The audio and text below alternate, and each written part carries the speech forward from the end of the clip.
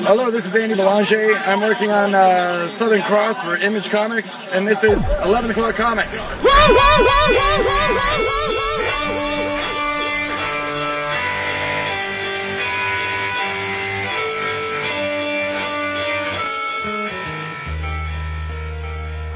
Oh, missed that. Missed it. It's his back. Missed you. Back again. That was fun. Yeah. Good week. It was for us. Create a lot of art, man. No, it's all theory. I'll just basically listening and seeing. No actual creating. And speaking. I'm a very good listener. Tripping. And speaking about my art, which is not the best case scenario for me, but I have to do it. So one of my professors told me, you could take a hit like the best of them, but you can't take a compliment. That's true. Yeah. I know, I can't. It's true. He's like, there's something wrong with Work on it. Yeah. I am. Well, we missed you. What'd you think of the show last week? It's always good to leave with a joke, isn't it? 2 hours. Fucking awesome. I loved it. It was great. The production was Of course it was. I heard you, it was some kind of Chardonnay or whatever going in. No. Chardonnay. Chardonnay or some other kind of hippie hoppy, whatever Swiss going chard. on. We exited with some arugula. No, what was the music? I didn't know. The intro was the song Drip Drop from the TV show Empire. Empire. Drip, drop, yes. Drip, drippity drop. And the outro was Big Bad Voodoo Daddy, You and Me and the Bottle Makes Three Tonight. Okay, I can co-sign on that second one. Cause we were, cause I've been watching fucking Swingers on Showtime like a madman. Every time it's on, I toss the fucking remote behind me and I'm zoning out for 90 minutes. Yeah, you must be tickling that cat's taint right now. Seriously, I think you've got a pinky in her ass. It's like a cat sickle. Seriously. Either that or you got Renee Curran. I don't know which is which. Don't worry about it. It's like Eartha Kitt going on. Shit. What are you drinking? No, it's too soon. We didn't even get that. I'm sorry. Wow. Wait, more to the point. What are you drinking? Don't worry about it.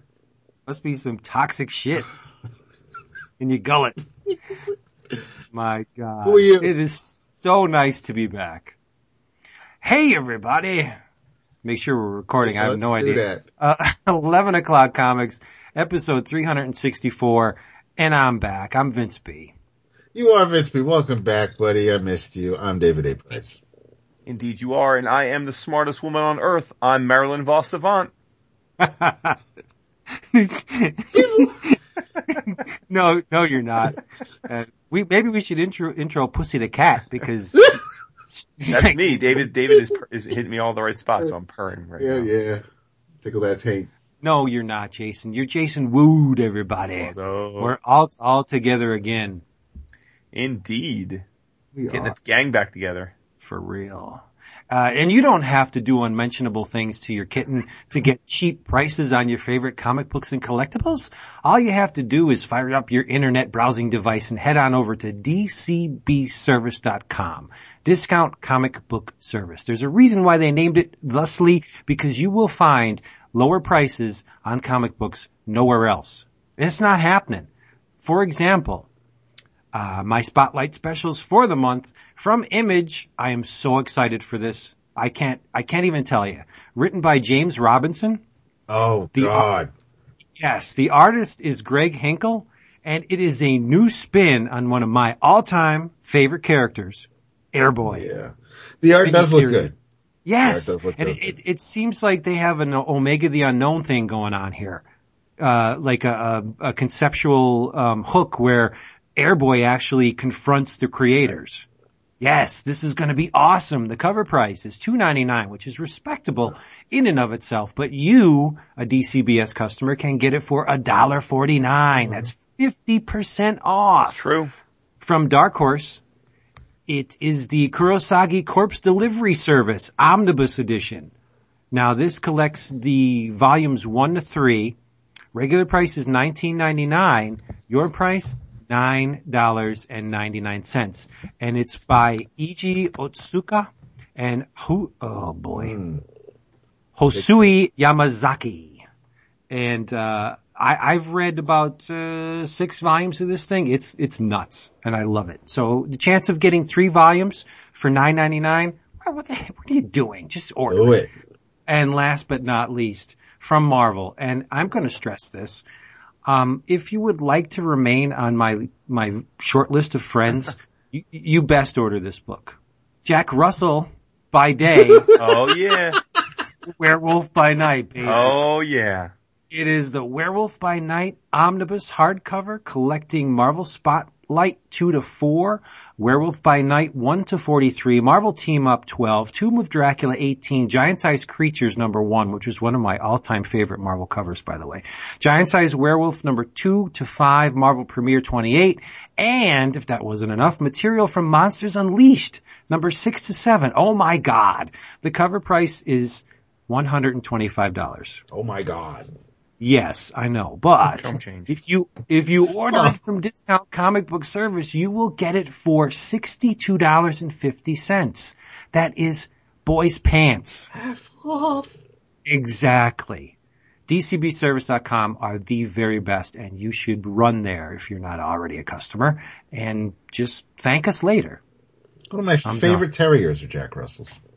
Isn't that funny that they named him Jack Russell? It's so funny. It's almost instinctive terror. It's almost like DC Silver Age characters. Yeah. Oh man. So, yeah, we got to take a minute before the drink roll call. Take a knee. We have to take a minute. We do. Yeah. And pour a little bit out for one of the true greats, and I say that without hesitation. Mr. Herb Trimpe has passed. Yep. Yes. And, I gotta say, these guys, they come into our lives and they leave something very significant and then they go away. Yep. And we, in our line of work, and I call this work because I'm silly, in our line of fandom, we get to encounter these gentlemen from time to time, and all of us were lucky to have met up with Mr. Trimpe at one time or another. Yes, sir. Yeah. As a child, I recognized, you know, when you first start reading comics, all the artistic styles are a little bit overwhelming, especially the guys that fit into a certain niche. But Jack Kirby didn't fit into a niche, and he was the one that screamed out at me the most. But not far behind him was Mr. Trimpe. I mean, even young, I knew this guy has something special going on. The wide set eyes, and everybody's got a mouthful of spit, especially the Hulk and assorted members of G.I. Joe. But I adore Trimpe's style, and it left an indelible mark on me. It's significant. It added to my childhood to the point where my childhood would not be the same were it not for Mr. Trimpe. So how do you repay that? How do you even do justice to that? You can't. You say R.I.P. on the Facebooks or the Twitter, R.I.P. Herb Trimpe. It's not enough. We can never repay this guy for everything he's given us. So just all the countless hours of enjoyment, and not only that, but that mental image of his art just takes me back to the time when I was a child, and it makes me feel all warm and fuzzy. Yeah. So, it's not doing the man's work or the man himself justice, but rest in peace, Herb Trimpe. Well said, and indeed. Like you said, this isn't the first time we've said this on the show about a creator that's passed, but I think it's always apt as a reminder. You know, when you're at a con or you have an opportunity to meet a creator, whether it be a modern creator that you just dig or it be a legend like Mr. Trimpe, take the moment to go up and even just thank them or shake their hand. We hear so many stories about people that, for some reason got afraid to say something to a creator they love, or didn't know what to say to them, or didn't feel that they wanted to bother them because they weren't going to buy something or didn't have a book for them to sign. And that's really all irrelevant. You know, David and I, when we met Herb, we just went up and started chatting with him, and he started just riffing on stories. It was great, and we've had so many experiences like that, and I can say definitively that I have far greater regrets about the people that I had the opportunity to speak to or thank and didn't at the time, that I don't get that chance to now, than anyone that I may have gone up to and worried that the conversation was going to be awkward or I didn't know what we were going to say. So, just take the moment, just to say thanks, because you just never know. You never know. I mean, he was 75, which is really not that old in today's day and age, and was in relatively, from what we understand, good health until recently. So he was at a con this weekend. Yeah, exactly. You just never know. And but isn't that awesome too? I mean, death is never awesome, but if you gotta go, he was still in the game. Yep. Yes. So good for him. And we've had our conversations with creators who we've gone up to thank and tell them how much we appreciate their work, and it has left a sour taste in our mouths, but you won't know until you do. So even if, then fine, and that's the story. Yeah, he was bitter, but at least I got to thank him for the stuff that I read when I was younger and stuff like that. So just say thank you. It doesn't matter. That's all. Absolutely. Yeah, one of our good friends and all around awesome guy, Bill Z, said that when he met Trimpe, he handed him a copy of Hulk 181, and Trimpe said that he appreciated signing the well-loved copies. Right? Yeah, the mangled and dog-eared and just well-loved comics. He got more out of that than signing something that was, that's a worst case scenario, the slabbed book. But it's just, Fat Vince has a photo with Herb Trimpe. That's why you'll never see it on the Facebook. And he just put his arm around me, and it was like, oh man, this is awesome. Yeah, there's a great man is touching me right now, and I can say that every Saturday and Sunday sometimes. Oh, at the churches, but in the rectum region. So thank you, Herb, for everything. See, I had to ruin the end of the Trimpe bit. Let's raise a glass to Mr. Trimpe. Absolutely. Yes. And not to take anything away from Mr. Trimpe, I do want to wish Mr. Ty Templeton a speedy recovery. The man had a heart attack last night. Oh, get out! Yeah. I believe it was a heart attack, not a stroke. But yes, he is on the mend. So. Alrighty then. So let's raise a glass to Mr. Templeton too. What are you drinking, David? Well, right now, I am thinking about the Lavins. I'm thinking about the Woods. So I am drinking some Besieged. Oh, you're a sweetheart. Thinking about the bees too, right? That was so desperate, wasn't it? Oh, please include me. Please. Always drinking, Bonavolia. I am drinking, X-nay on the aim-nay. I am drinking. You want everybody to know. This is a secret? I didn't know that we kept this a secret. No, that's just B, right? I'm drinking Yuengling, traditional lager, because it's good and because it's cheap. All right. And the oldest craft brewer in America. Oh, you know what I got while I was on study? What? I got a couple of sixes of Flying Dog. Wow. Oh, nice. Not the direction that you were going there. Okay, cool. No, with the Ralph Steadman bottle, the labels. Yeah. I saved the bottles and I saved the boxes too. So I'm going to try and get them all. Just because it's Ralph Steadman. Yeah. Good Pokemon. Nice. It's true. Yeah. Well, there's an oyster flavored one that I think I may skip. Either that or steal a bottle. That'll get you in the mood. Yeah, no. Yeah. No. Get the Steadman. I don't think there's anything that could do that. And I am, but anyway. I'm finishing off the Sterling. Nice. Which I talked about a week or two ago that, it's another bottle, but I'm finishing off that bottle, so. Okay. Well, I mean, it's not like you were home this weekend. It could have been the same bottle. It's true. But it is not. I'd be lying if I said it was. Okay. So. I'd be lying. I had a blend that I was hoping to save for the show, but it was too damn tasty, so it ended up getting all drank real quick, but, I'll keep an eye out for it in the future. But, what was the other thing? Oh, I'm also, drinking to, Mr. Mike Norton's mom. It was her birthday yesterday. That's true. Yeah, Mike has been very sweet, and it's been heartwarming to see him express himself about the stuff that he's been dealing with. So yes, love you, Mike. Yeah, for sure.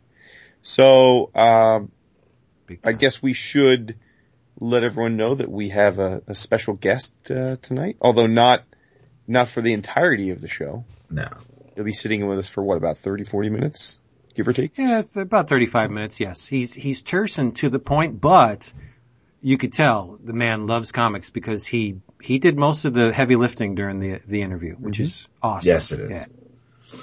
So welcome, Mr. Jason Brubaker. You listen to this, and we will be back shortly. You can't get rid of us that easy. This is true. And we have with us, sitting down for a little bit, Mr. Jason Brubaker, who is the creator of Remind, which we've all discussed at one point or another. It was one of my favorite, it was a webcomic, but one of my favorite graphic novels that year. And Sithra, which is in this month's previews. And Jason and I both backed it on Kickstarter. And, basically we're just going to let Jason tell us all about Sithra, what else he has planned, let you know about, Patreon and things like that while we have him here. So, welcome, Mr. Brubaker. Well, thanks. Thanks for having me, guys. I don't know what, everybody knows, but, I have this new book out called Sithra, and it's in previews this month, so I'm trying to get the word out so that people can go to comic stores because it's so buried. I haven't looked at a previews in years, and I think they're 5,000 pages longer than I remember. They're like the old-time phone books. Yeah, really. I'm I can't even. And by the way, this is a pared down version. They theoretically pared it down about 3-4 years ago. Okay. And as you said, it's still about 500 pages, so. Yeah. There's a lot of repeat stuff in here. Anyway, so my book's on page 323 at the top right corner. But, anyway, it's kind of an all ages thing, and, I did a Kickstarter for it, and I've been all in this whole self-publishing mode, so it's neat that, it's able to actually get in the book and actually get a following that kind of can support it. So, I appreciate you guys. I heard the review of Remind years ago, and that was really cool to hear people actually talking about it. It was so great. Yeah. It was a fantastic book. Absolutely. Oh, thank you. And congrats on, I'm sorry, Rod. No, by all means. As far as the Sithra Kickstarter, congratulations on pretty much knocking every, stretch goal out of the park. Oh, yeah. Thank you. I am on I briefly mentioned it to you, but I am on a fairly strict no paper rule in this house. Any comics I read tend to have to be digitally, and that's how I did read Remind. I read it, via Comixology, and, but when I saw the Kickstarter for Sithra kick up, it was, I was gonna say I'm bending my own rule, but I'm bending my wife's rule, basically for this one. It really does, look amazing. Oh, thank you. Yeah, I really like the way the books turned out too. I had a mock-up on that Kickstarter, but I knew kind of what I could achieve, but the books turned out really good. So as far as, the cloth and how it wraps, and, I kind of pushed the limits of what I could technically do as far as, matching up the cloth with the artwork and all that junk. And it took a lot of back and forth with the printer, but I think people will be really happy with it when they get it in their hands. Yeah. I think the S on the cloth is really classy. Oh, thank you. Yeah. And very eye-catching too. Oh, good.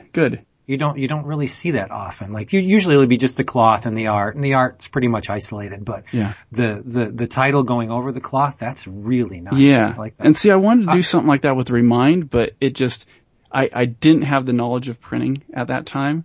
And so, my designer was like, let's not do it, on this one. And then, this time around, I was like, okay, I think what we can achieve, if we can stamp that Remind on there and register the art, then I think we can do this. And it was a lot of work to get it actually working, but, I don't think I've ever seen anything like it before, where it drags across from the cloth to the paper. So anyway, I'm glad you noticed it, and I'm glad you think it's cool. No, it's very nice. And as far as the preview placement goes, you got a couple pluses going for you here. You're on the right-hand page. Okay. Which is awesome. Okay. Because most people flip and, the right-hand pages are visible while the left are, whatever. And you're above the Comic Book Legal Defense Fund. Okay, yeah. I noticed that. Yeah, that's a good place to be, right? Yeah. I mean, if you have to be buried in the end of the book, then it's a nice place to be buried, I guess. Well, good. So we'll do our part to get the word out here, because this is a beautiful looking book. It is. Well, thanks. So, Jason, one of the questions I had for you is, in the solicit and the Kickstarter, it's described as an all ages book that embraces a mixture of comic art and prose in a way that's never been done before, which is an auspicious declaration. So now is that, are we to take that literally, and that this is more of a mixture of prose and graphic novel? I mean, are there pages that are cartooning and then pages that are pure words, or is this just another way of describing it? It is a mixture of prose and graphic novel, and over the years since starting Remind, I really had this idea of trying to mix the two, and I looked up everything I could find that kind of was a mixture, from the giant fat Hugo, what is it? The Invention of Hugo. I don't even remember the name of it, but it's like half art, half prose. And then there's, Doppelganger Chronicles, which is kind of like a half comic, half prose, like blend. And I studied all this stuff because I was like, there's gotta be someone that's doing it really, really clever. And I felt like even though a lot of these books are successful in the publishing world, it felt broken when I would read it. And I just felt like, there's a better way and a more seamless way this could be done, to where I would actually want to sit down and read the prose, because, growing up I never did a whole lot of reading. So, I kind of want to allow that prose to be there, because now that I read, I'm like, I really like what prose can do. Like, you can explore people's thoughts and talk about smells and things that you can do that with narration in comics, but, just allowing the prose to kind of help tell the story it would be really fun to mix that. And so, when you get the book, I'm sorry, I hadn't sent you guys one beforehand, but, you'll be able to see that there's not just walls of text, but it kind of blends in and out of the comic, and it doesn't feel, in my opinion, it doesn't feel like you're reading prose. Because there's never just like you turn the page and it's a white wall of prose. Right.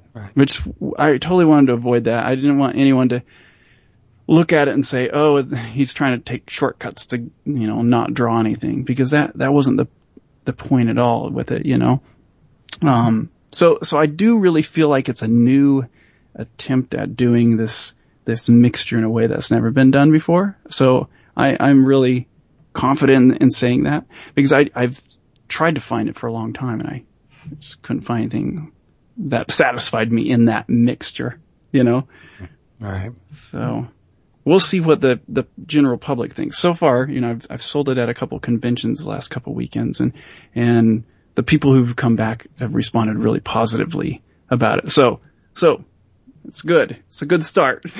Nice. I don't think there's such a thing as too much content. It's value for the dollar as far as I'm concerned. If your book, which is 96 pages, takes me, as long, and I can spend as much time enjoying that as I could, like, say, 2 graphic novels, then it's value added, right? Yeah. Yeah. I don't know if it would be a quicker or a slower read, because the way I tend to tell my stories, I like spacing things out and have lots of double page spreads. So, I get away with a lot of that stuff that I think in the normal publishing world you don't see, because, when people are hired to do a page rate, they can't get away with having a white page, for their page rate.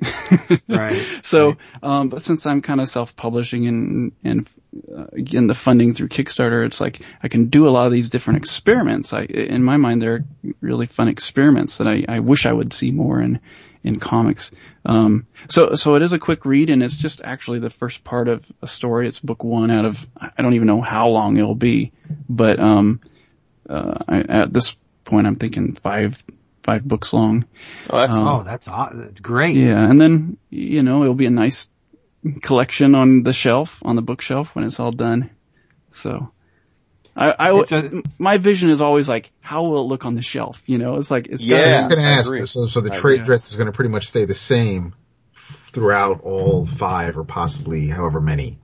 Because we have had some people who the Marvel Essential line or the DC Showcase, or anytime they make a change in the trade dress on the spine, people just tend to freak out just a little bit. And I'm curious to know if so for volume 2, will it have the same sort of color on the spine, or are you going for I haven't decided that yet. With Remind, I kept the same cloth cover. Right. Color.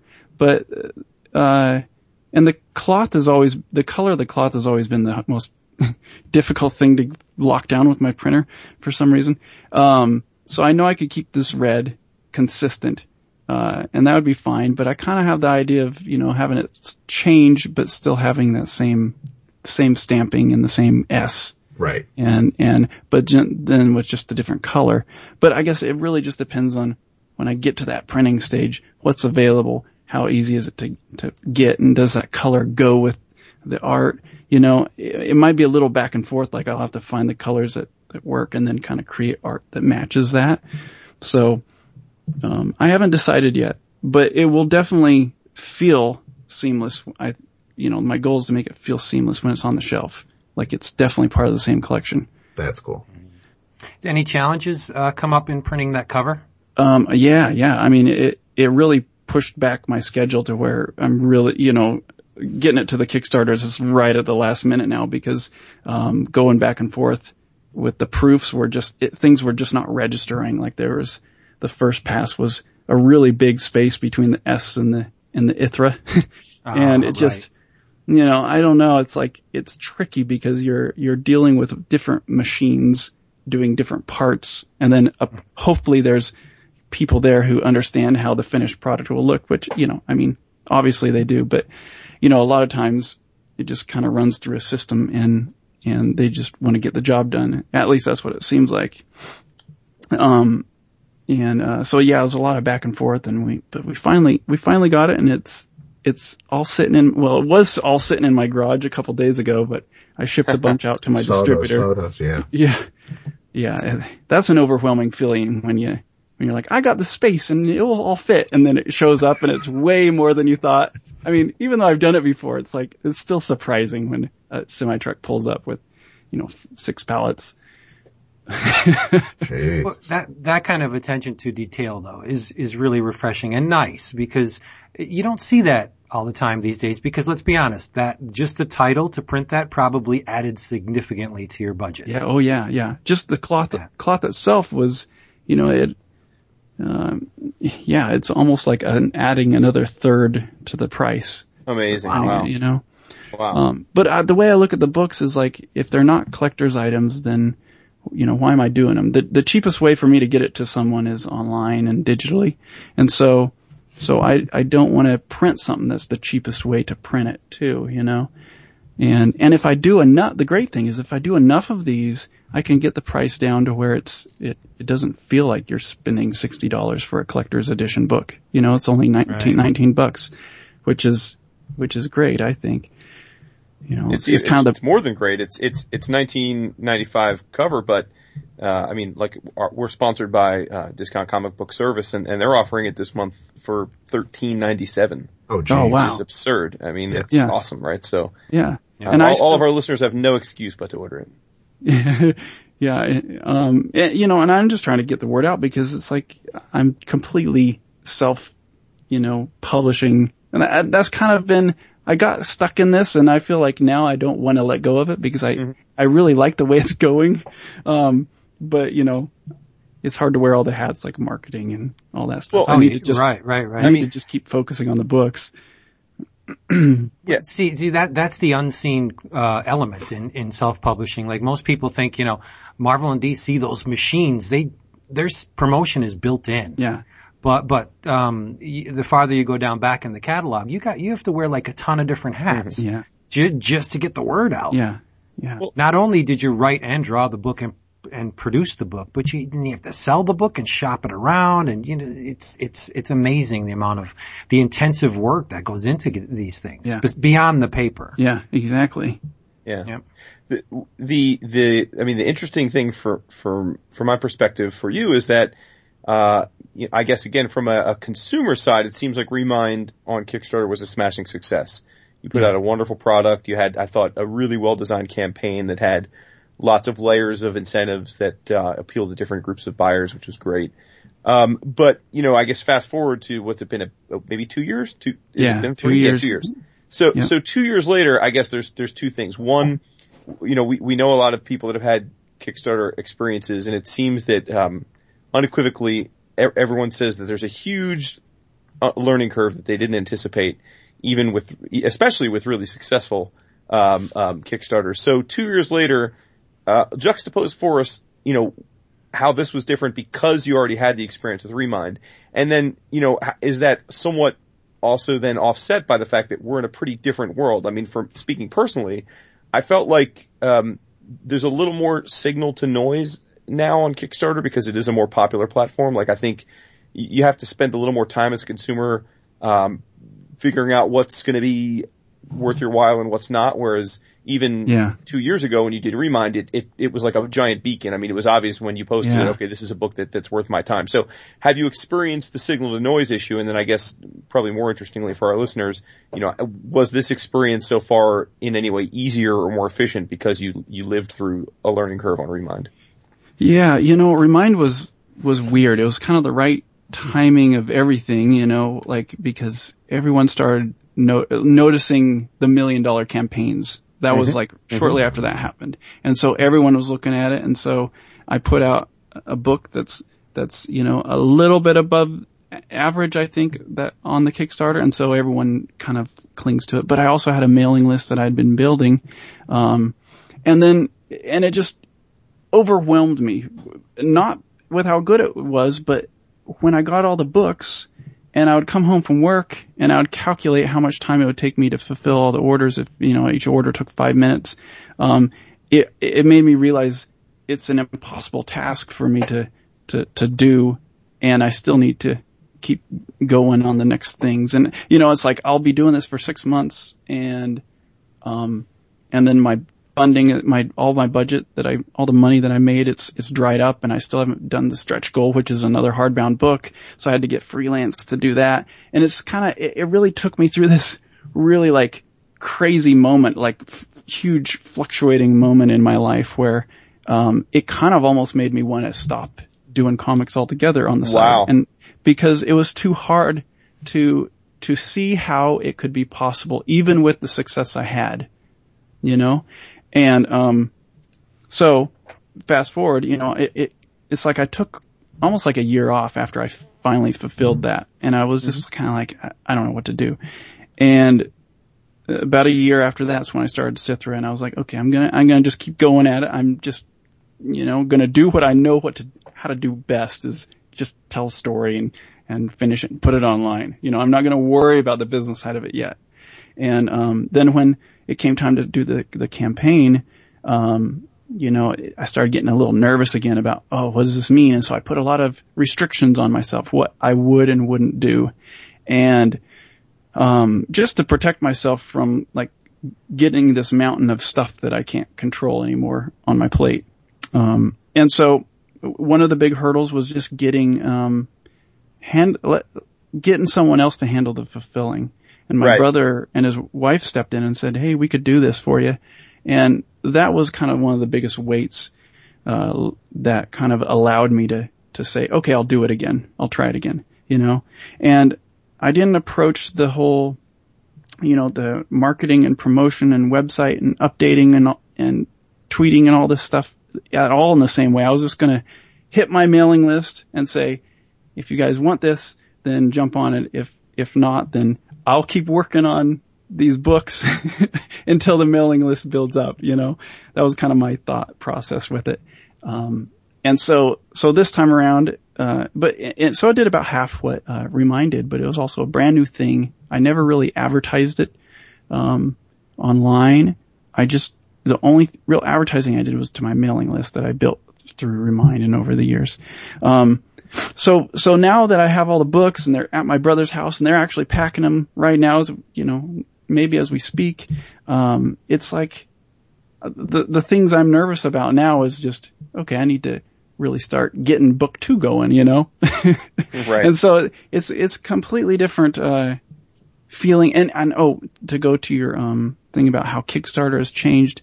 It really feels like a whole different system now. They've even completely updated their site and it just feels completely different. But I feel like the same thing applies to where if you can bring your audience to it, that's where the key is, like building your audience and bringing it to Kickstarter. Kickstarter offers amazing marketing if you can make a splash when you launch. But if you don't make a splash, there's no marketing for you, So you gotta bring something to the table. You gotta bring an amazing product with people kind of at least a little bit of a built-in audience in order to kind of really drive traffic to it. Because if you can make that splash with your audience, then it can start showing up on lists and on their blogs and whatever random things that they do nowadays. Yeah, it makes all the sense in the world. Yeah. I don't know if I answered your questions. No, absolutely. I mean, look, I tend to start talking and then I don't know where it came from. I think you did. I mean, it's just like David. The thing is that the fulfillment in particular. I mean, I know we had we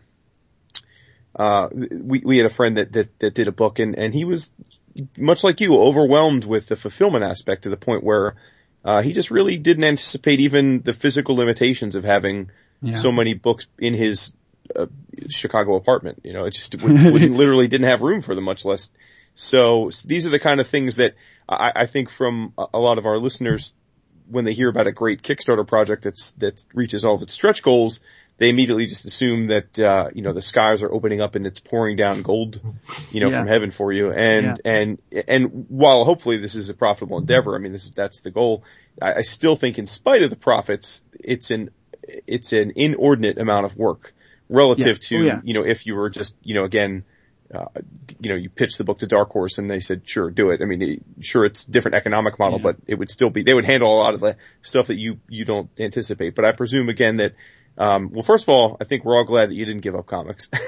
Oh, yes. And second of all, I guess since you envision this to be 5+ volumes, that you're comfortable enough with this second iteration of Kickstarter that you're going to, keep going with that model, at least for now, right? Yeah. Yeah, definitely. And I'm not even against, jumping off of Kickstarter and just, pitching it to my audience once it gets a little bigger and just saying, hey, pre-order it on PayPal. Here's the pre-order. I noticed Jake Parker did something like that a couple weeks back. He has a massive following. And it went perfectly for him, in talking to him. So, there's a lot of strategies, that are kind of that are evolving, I guess, as all these platforms change. And there's like Patreon now too, which has been a great thing for me.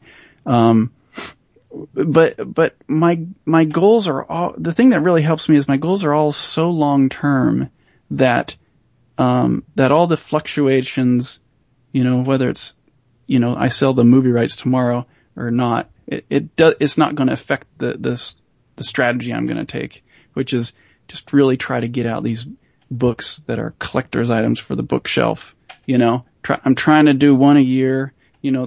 I'm negotiating with this company that might allow me to get it, a couple a year or maybe more, but I don't know what's going to happen with that. And it was a fairly new thing that was presented to me, but so there's all kinds of different opportunities going on, and the whole landscape is completely changing with digital, and it's really to me it's so much more enjoyable than just kind of pitching it to a company and then just kind of doing the work, because so much of this for me is figuring out these, like, how to break rules.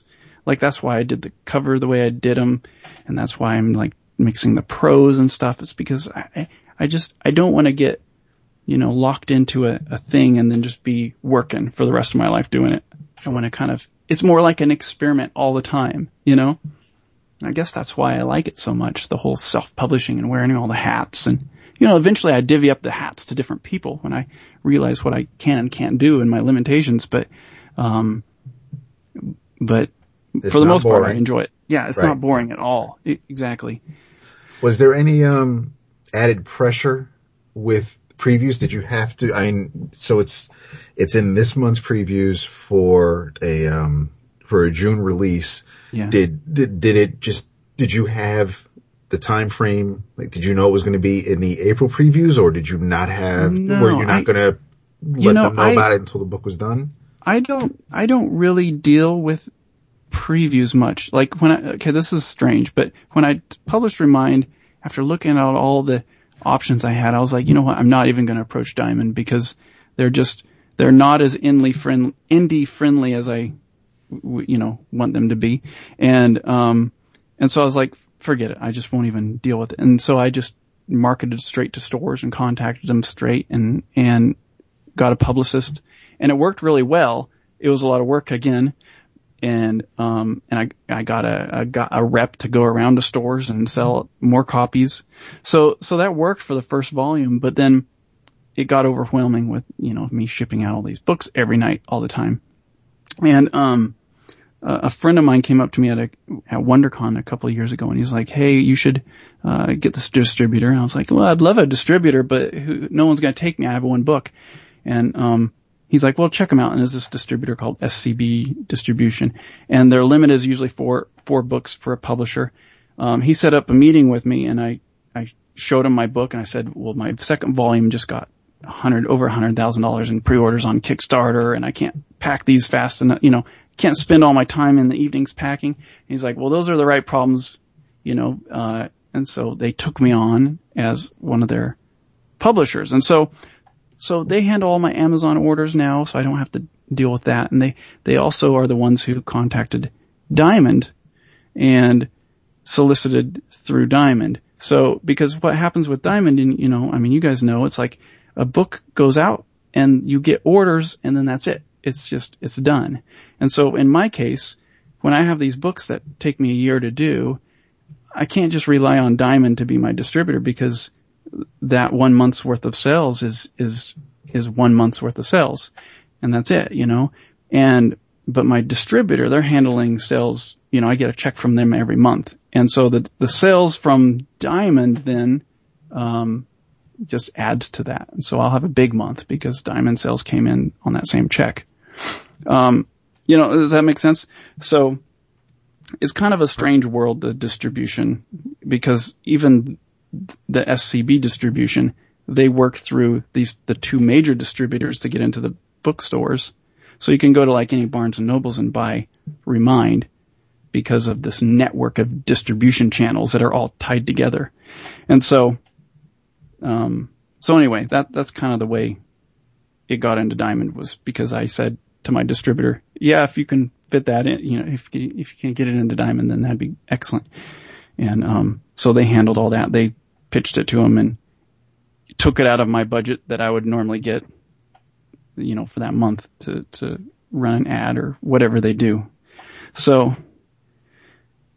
It's amazing that in your system, Diamond is the afterthought. Yeah. That's cool. People kind of are always surprised by that because, I'm doing comics. Well, why wouldn't Diamond be the main source, the main place you go, because Diamond's not working for you. It's not working. Yeah, it doesn't work for me. It works for me 1 month out of the year, Yep. So. It's true. But it's a good month when it works, but it's not enough it's not enough to pay the bills for that month, but it's, so. So I realize we've gone nearly a half hour and we haven't actually told or given you a chance to tell everyone what Sithra is actually about. So why don't you go ahead? Yeah. Well, my little log line is that it's a 7-year-old girl who gets separated from her father when their plane crashes. They have a private plane, crashes, and she gets separated, and in her journey to try to find her dad, and even if he's still alive, she starts seeing kind of into the spirit world and starts seeing this invisible creature. It's like following her. And, so it's kind of like a Miyazaki-esque feel to it. That's what I really wanted to do, like an American Miyazaki comic.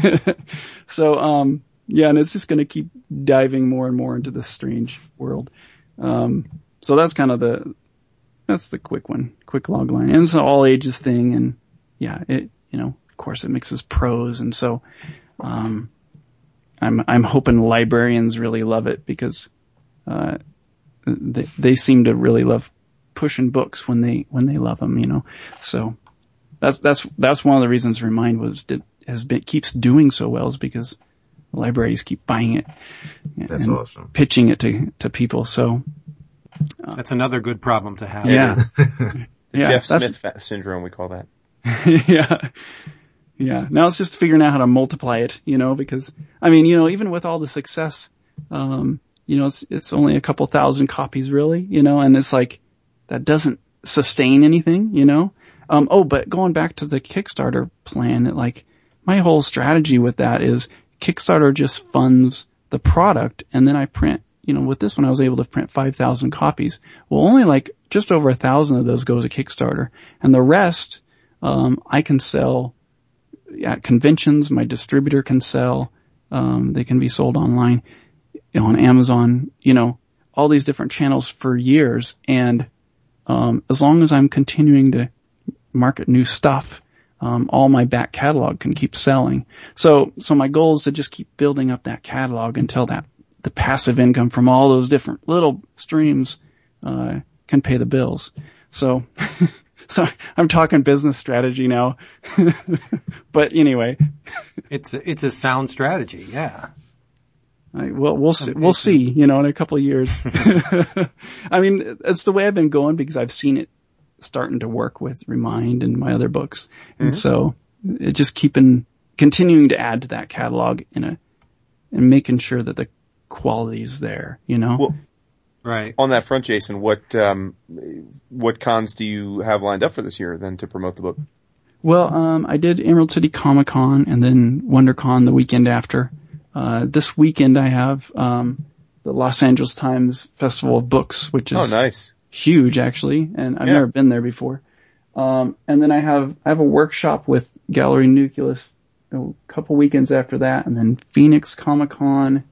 I have CTNX at the end of the year, which is in Burbank. I'm being flown out to a library to do a talk, which is kind of the first time that's happened. So, that's later on in September. But, that's kind of all I have really lined up. So you're sticking to the West Coast for the most part? For the most part, but, the more I do it, the more I'm like, I don't know if this is my thing. I really think conventions, they're kind of in a bubble right now. They're just blowing up. Everyone's launching a convention. Mm-hmm. And, I think they're great for the fans, but it's really hard to really make them work, I think, for the independent artists. And so, I could fill up my whole schedule every weekend with a convention. Like you guys were saying, the amount of work required to do it doesn't quite bring the kind of return you would need to justify it. And so when you compare that to just making a banner ad online or going on a podcast like this, it's unparalleled. Sure.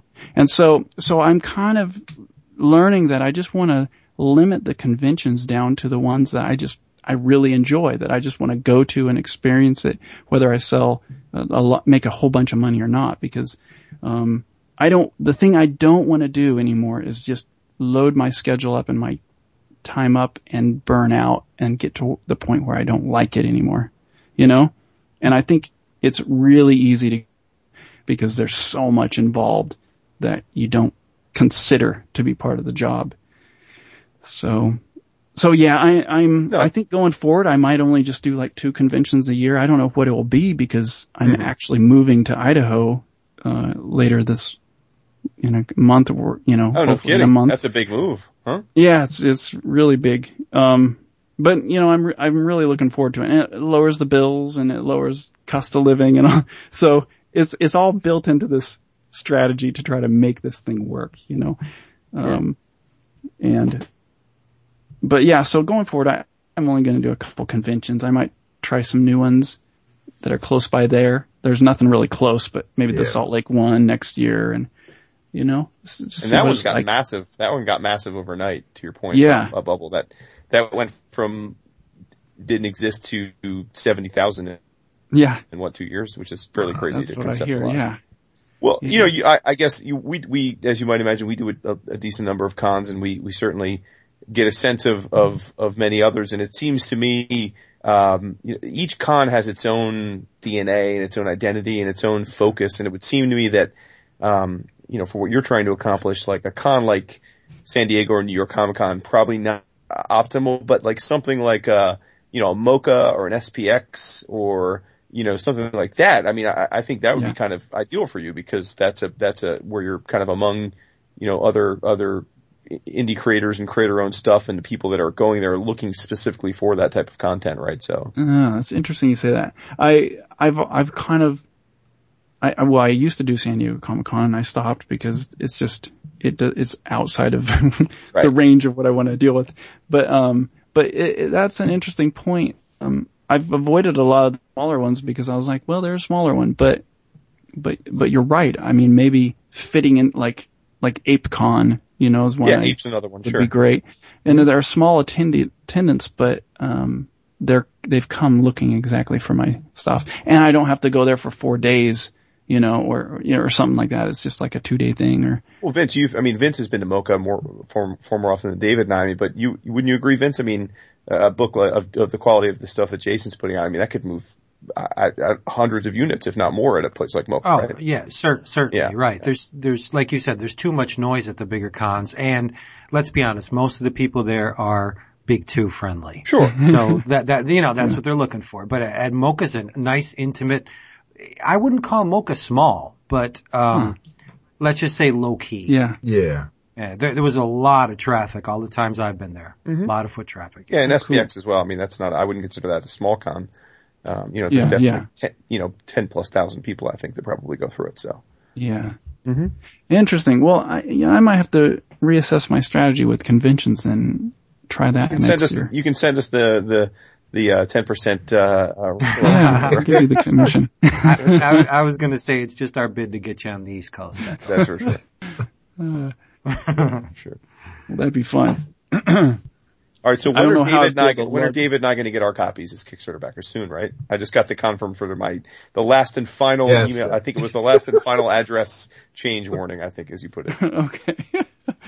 I don't know what backer kit sends out.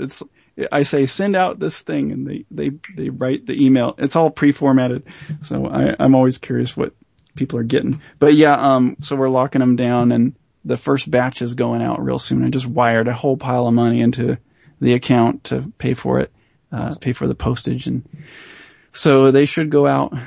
I'm hoping earliest by the end of this week, the first batch, which is the first tier. Nice. And then, I'm printing up all the book plates right now, so those will be ready to fill in on the second batch, which is the biggest tier. It's like, I don't know, 500 people or something in that tier. So, but the nice thing is, you know, you pack them all the same. So it goes pretty quick. And especially because I'm not doing it all myself after work. So it's good. So hopefully soon. Awesome. Hopefully real soon. The enthusiasm in your voice is like so apparent. You just love doing this. You could tell. Well, good. That's like the worst marketing when someone's like, yeah, buy my thing, you know? So that's good to hear you say that. Yeah, it's great to hear. Yeah. Good. Well, I don't know if there's anything else you guys want to talk about. I probably got to jump off the call though pretty soon here. Okay. Well, I think we've covered, I hope we've covered everything you wanted to touch upon. Yeah. We haven't given out any URLs or where people can reach you. Well, David's the man. Well, Sithra.com, SITHRAH.com is where you can read Sithra. And, I have a mailing list link right under the comic, and that's the thing I push the most because that's kind of that's how I know how many people are interested in buying my stuff. So, and that's who I send out all the new information or launch the Kickstarters to as my mailing list. So jump on that if you want to be notified before anyone.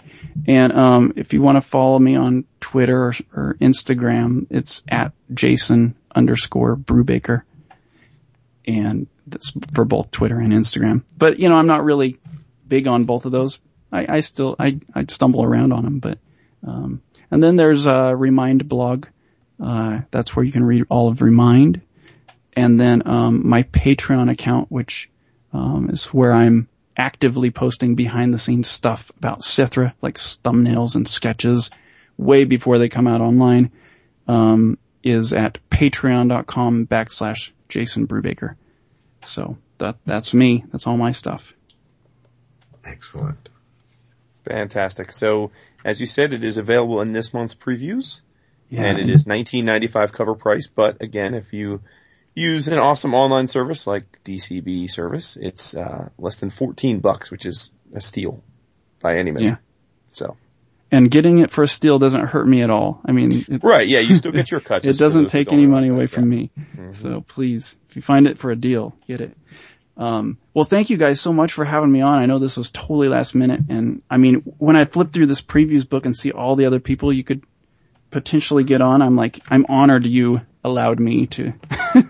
Oh, no, it's our pleasure. I mean, as David said at the start, we were huge fans of Remind, and so it's nothing, we've been at this for 7 years, and I think it's fair to say, I speak for my co-host when I say that nothing gets us happier than when we hear from a creator, after they've been on that, hey, people come up to me all the time at cons or email me and tell me that they bought my book because of hearing about it on the show. So that's the ultimate feather in our cap and the reason we really do the show, so. Well, cool. Well, thank you guys. True. I really appreciate it. And I can't wait to hear what you say about Sithra. Not saying you have to do a review, but we'll review it for sure. Me. Oh yeah. Just get us our copies and we'll review it. Yeah. We'll be coming soon. All right. Well, thanks again. Great. Thanks very much, Jason. I'll see you guys. Have a great night, man. All right. Good luck with everything. Thank you. It was a little bit of kind of reminded me a little bit of like Owen Wilson. I got a kind of vibe from that. Owen Wilson? Yeah. The actor, Owen Wilson. It kind of, as Jason was talking, something about it was a little bit Owen Wilson. I believe we call that a chuppah. Jesus. So the worst thing imaginable. Okay, that's what he said. Wait, you thought Wedding Crashers was terrible? I didn't see it. What? I've never seen Wedding Crashers. Oh my God, it's hilarious. You're right. No, it is Wedding Crashers, but it almost reminded me of his character from Meet the Parents. When he was building the gazebo and shit for the that's what I meant. Stuff. I'm fucking it up. No, that's what I meant. Yeah, you're right. No, thank you. Yeah, that's actually what I meant. That is where it's from. Yes. Well, my comment still stands. You haven't seen that either? No. And you didn't like it? It's funny. Yeah, Meet the Parents is hilarious. It is. I've never seen it. I can't say either way. Damn, son. You don't like Italians? You don't like Robert You've De Niro? seen like 8,000 C-list schlock. Oh, I would go a couple notches lower, buddy. Yes. If it's zero budget, I will watch it. Oh, nice. And filled with tentacles. Cheapness. Show me the cheap. You know who I'd like to see a variant cover of? Who? That El Musa chick from the HETV. That's what I'd like to see. The blonde. Oh, nice. Yes. Tarek's wife. Mm-hmm. Oh, yeah. Mm-hmm. So are we going to do this previews thing like we have? Of course we are. We can't make it. We have to keep it. We have to do it at least 2 months in a row to make it a thing. Yes. It was a nice segue from Jason, who was pimping Sithra in previews. In the previews, so right. If we've learned nothing from doing this podcast thing, its dependability is the thing that wins out in the end. It's true. It is. No, it is. We can break wind for 2 hours every week as long as it's up on Thursday mornings. People do not complain. You do break wind for 2 hours, though. Not to say that you folks have low expectations, but y'all have low expectations. The truth is, if we haven't done a podcast panel at a con in a long time by design, because I think they're all dreadfully boring. But I think the one thing that always gets asked at those things is, how did you achieve any kind of modicum of success? And I think the answer should always be, no matter who answers it, that it's about regularity. Yep. It's true. That really is the secret sauce. I got your back on that. Yeah. So there you go, folks. We're the Seiko of comics podcasting. We're the regular show. Yeah, nice. Yeah. All right. As usual, we're going to peruse the previews and shout out our items to which you should be aware. Mm-hmm. Yes, and you guys can go first. Well, you alluded to one of the 3 Marvel Omnibus that are on sale this month. Which right. is, I love Marvel and I love the Omnibus, but I have to say it's a little presumptuous to have 3 of them in the same preview because yeah, you floated your total past this. Yeah, I was like, what? I used to be my rent, motherfucker. That's like half a year for me. Yeah, seriously. just to give you the kind of savings that DCB service offers, my pre-discount total so far this month, I haven't submitted it yet, but as I'm looking at the spreadsheet is $1,139.70. But with DCB service, it is a little more than $600. So that is quite the discount. But that being said, the fact is you mentioned the Werewolf by Night Omnibus, and there are 2 others, and the one I probably am most excited about, I am getting the Werewolf by Night one as well, but is the Shield Complete Collection Omnibus. And there are 2 versions. I am getting the one with the Steranko cover, naturally. And it includes pretty much lock, stock, and barrel all the key Nick Fury stuff. You've got Strange Tales 135 through 168, respect. Nick Fury Agent of S.H.I.E.L.D. 1 through 15, double respect. And then you've got a bunch of single issues. You've got FF 21, Tales of Suspense 78, Avengers 72, Marvel Spotlight 31, and even some stuff from Not Brand Ek. So, nice. Yeah, so real cool. It's $99.99, so $100, on DCBS. It is 50% off, so $49.99. And that is the, S.H.I.E.L.D. Complete Collection Omnibus. $50 is less than it would cost you to get the key issues from that. Oh, way more. Single issues. The first appearance alone, even a reader copy would be $7,500, even for just a fair copy. So. Yeah. Seriously? Sure. Oh yeah. Yeah, I don't pay attention to back issues. Yeah. But the copy I bought a copy of his first appearance 2 or 3 years ago from Comic Link, and spent much more than that. Let's put it that way. So, well, I got to start digging stuff out because I have those issues. Well, apropos of nothing, not to get off track, but Comic Link's having a focused auction going on right now, and it's starting to end. And that issue of Batman Adventures, I think it's issue number 12, the one that Harley Quinn first appeared in. Yeah, right. Dude, there are copies going on this auction, 3 or 4 of them going for $700-800 a piece. Oh my goodness. I don't own that because I wasn't much of a DC regular reader then, but that doesn't strike me as a very rare issue.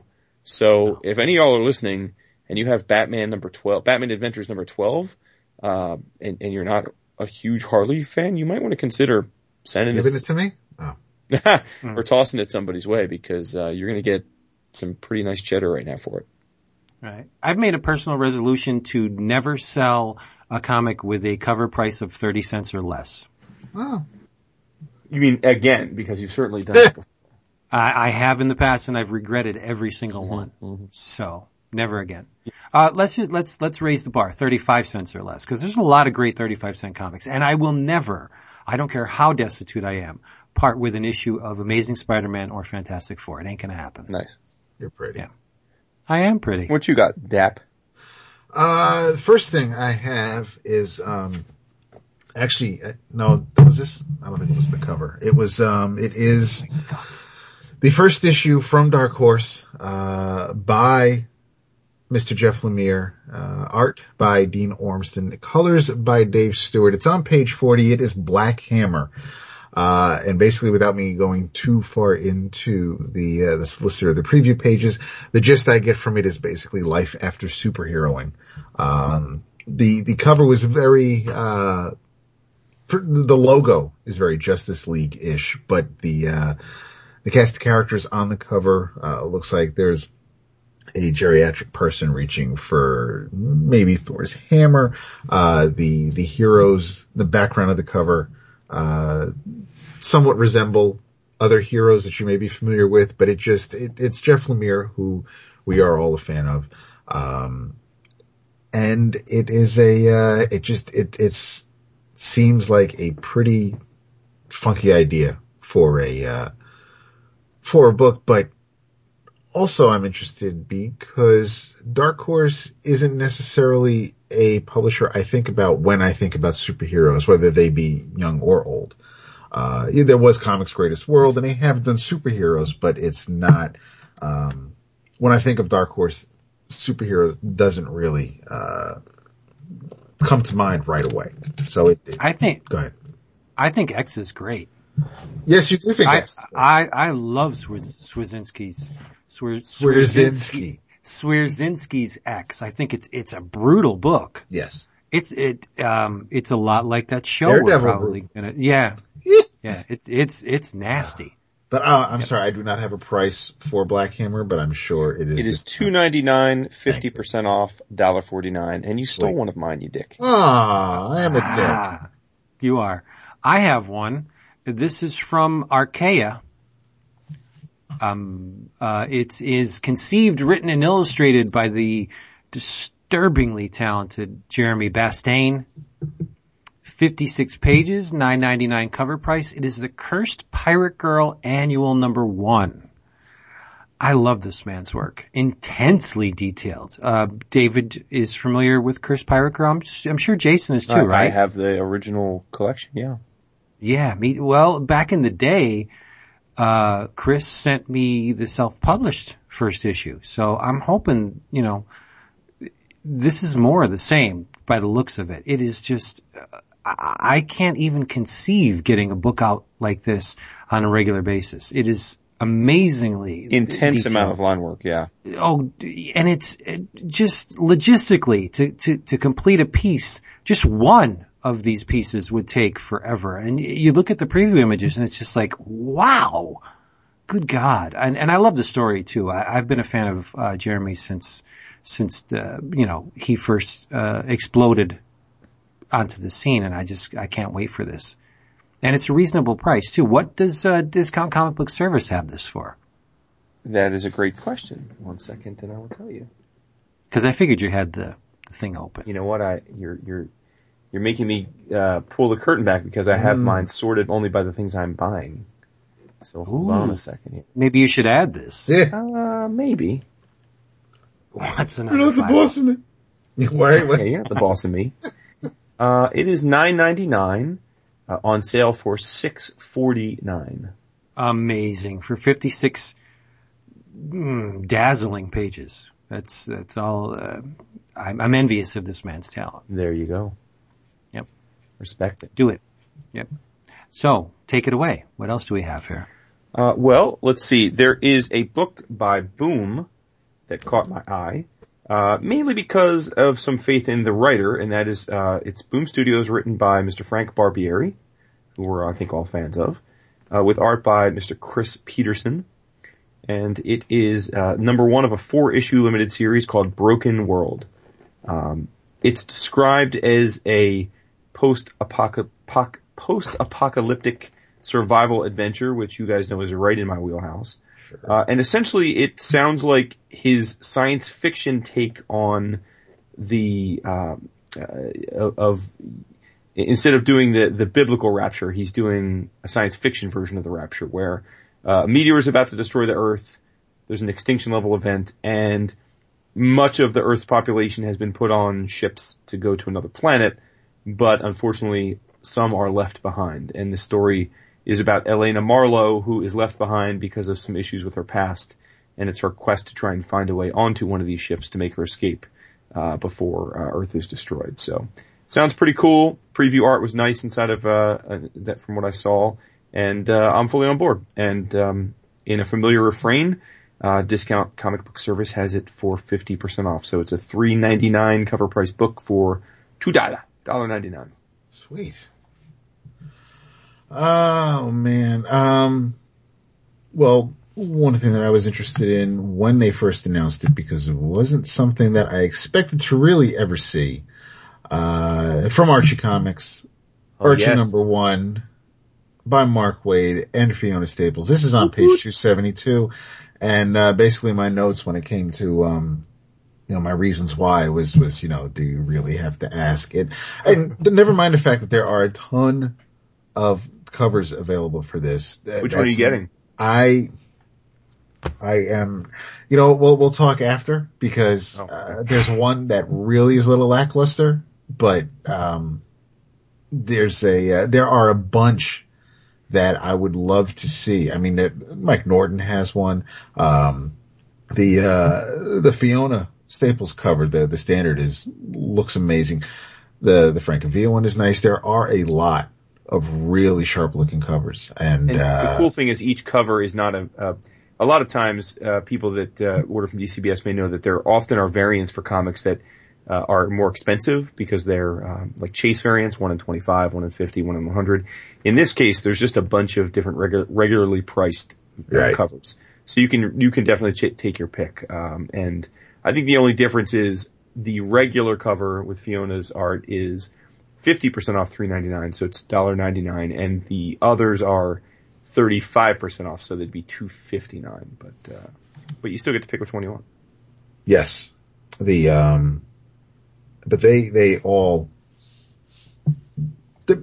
symbolize Archie and you're not going to mistake the characters on these covers, but it's, when was the last time we had a Archie #1? So it's pretty neat. And it's Mark Waid who, like Lemire is pretty much a favorite of ours, writer wise, and has written pretty much everything in almost any genre that I could think of. So, to see him tackling America's Oldest Teenager, that's pretty nifty. And Fiona's kicking major ass on Saga, and to see her do something that isn't so, science fiction-y and alien like, it will be neat for me visually, at least, just to see her doing a bunch of teenage kids. I'm all for that. So there are a lot of unique factors involved in this, even though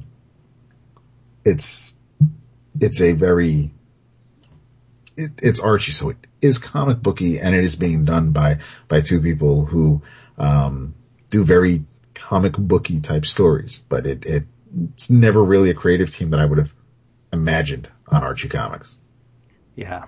And knowing the success Ms. Staples is having with Saga, she does not have to do another book. Oh, no. The fact that she is doing another book tells me she doesn't have to do it. She wants to do it, which is going to make Archie even more fun. Because she's going to, put her heart and her soul in it. She wants to do it. I have another Mark Waid. I bet you do. Isn't that crazy? From Dynamite, a man that would give Jason a run for his money in the paleness department. Hey, now. Richard Henry Benson, that's his name, but we know him better as The Avenger. Justice Incorporated, The Avenger, #1 from Dynamite, written by Mark Waid, with art by Ronaldson Frere, Freire. There's a ton of covers. Alex Ross, Walter Simonson, Francesco Francavilla, but there's a Barry Kitson cover. But the best cover, I think anyway, of course I'm biased, is by our buddy, Mr. Mark Lamming. Nice. Yes. $3.99. No, wait. Yes, I believe it's a $3.99 cover price for 32 pages, and if I know DCBS, they probably have this heavily discounted. Respect. That's your cue. Again, you keep naming ones that I don't have queued up because I'm not ordering them, but okay. Dynamite seems the place to be to go for the pulp heroes, and I have a huge crush on all these heroes. The Shadow, the King Features books that they've recently done. Dynamite is just up to their neck in these great characters, and it doesn't surprise me that they got the Avenger. It is $3.99, 50% off, $1.99. Nice! And I have very fond memories of the Kirby version of Justice Incorporated, of course, and I'm sure this will be more of the same, so I can't wait for this. Nice. There was Dynamite had me almost had me interested in something last month, and the reason it wasn't on my list was because of how involved it was going to be with the Swords of Sorrow. Oh yeah, there's a lot of books in that. Because every crossover, every team up is its own book, and it's just like that. That's nuts. But the covers look amazing. But yeah, I mean, not to get away from the topic we got going on. But yeah, I mean, you're right about Dynamite and the pulp and the good stuff they have. Cause I mean, they have the Shadow. There's a lot of good stuff from Dynamite, but that's one thing that I was thinking about last month, that wasn't going to happen. Although I have very, very low expectations for it, I have been ordering the Swords of Sorrow because I figured why not? It's something that it definitely is out of left field and I'll try it, but I wouldn't be shocked if it's not something that, but I figured I'd give it a try. A bunch of creators on it too. I know nothing, right. It's got an impressive list of creators involved, and I have read almost nothing about almost every one of the heroines in these stories. Even like Vampirella and stuff. You guys know I've hardly read any Vampirella. So I just thought, why not? You know, I mean, it's a gimmick for sure, and I think I'm going in with low enough expectations that I won't be disappointed one with the other, and we'll see. But I have, for my last preview shout out, one that I think definitely is near and dear to Vince's heart as well. We have come to the end of a true era for me. One of the most significantly entertaining books of really our existence together, and that is Fables. Fables is coming to an end. This previews, we have Fables, the 22nd, volume 22 trade paperback, but it's, not surprisingly, Bill Willingham is going for clever here. It is both the last trade paperback of Fables and the final issue, all in one. So awesome. Issue 150 is 150 pages, ergo it's going to serve as the final trade paperback as well. And it will have an 80-page lead story, which will tie everything up. And then it will have another 70 pages of goodbye stories by other creators like Mark Schultz and Neil Adams and Andrew Peepoy and the like. And it is $17.99 cover price, and a recurring theme here. Our good friends at DCB Servers have it for 50% off, so $8.99 to see the end of definitely one of the best modern era creator owned books. So. I will be really pleased if it had, now it's issue number what?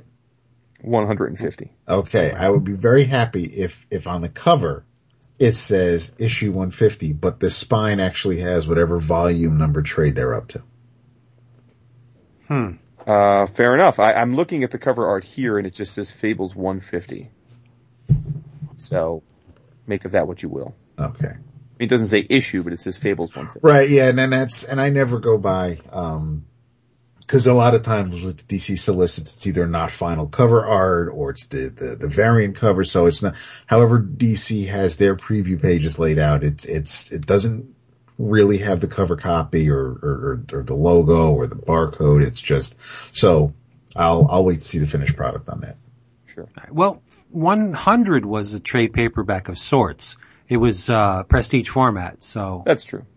Yeah, it's in the tradition. Mm-hmm. Yep. And it's even got metallic ink. Oh wow! Whoa. Throwback. If it had spot varnish, I would need like plastic throw. It is a fold-out cover as well. Oh my goodness! Jeez. Stop. Mm-hmm. It opens into a 4-panel mural. He's like fucking mic dropping it. Is he retiring from comics after this? It's crazy. Pretty much, right? He's gonna live off the yeah, that's true. This, right? He could, yeah. But yeah. Yeah, good times. Good times. Good time, yeah. Went out for Fables. Oh shit. David? I did Archie. I do have, oh, right. The, Titan Comics has Minions. First issue of that coming out. That's about your office? It's gonna be about my office, yeah. I also had, I know it's not exactly, stunning when, or a shocker when we mentioned a first issue from Image. But of the previews I saw this month, Starve #1 actually looks pretty interesting to me. That's Brian Wood and, Danijel Zizagi and colors by Dave Stewart.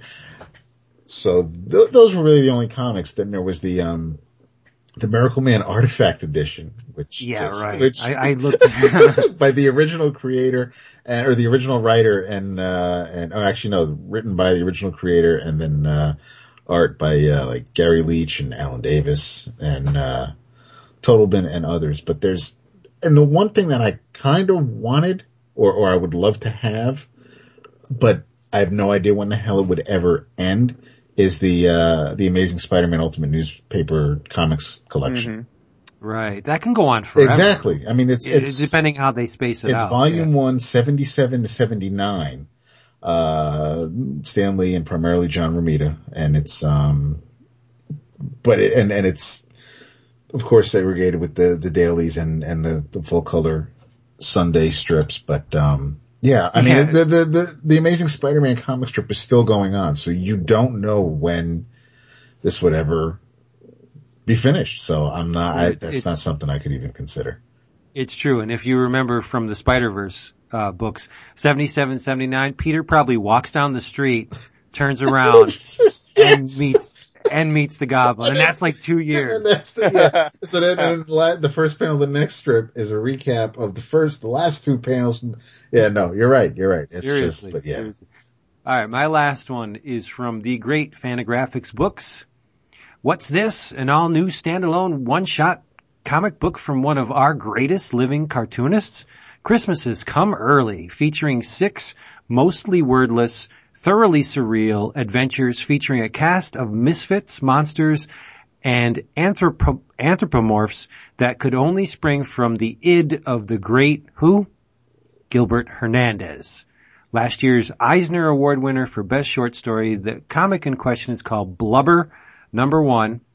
It's 24 pages, cover price $3.99. Blubber, I hardly know her. I do love my Gilbert. There you go. Yeah. I was going to say massive, gay Japanese manga and the men who make it. I knew you were. Yeah, that looks, You're on that. Zoom in on that. Chip Kid is involved. Shocker. Yeah.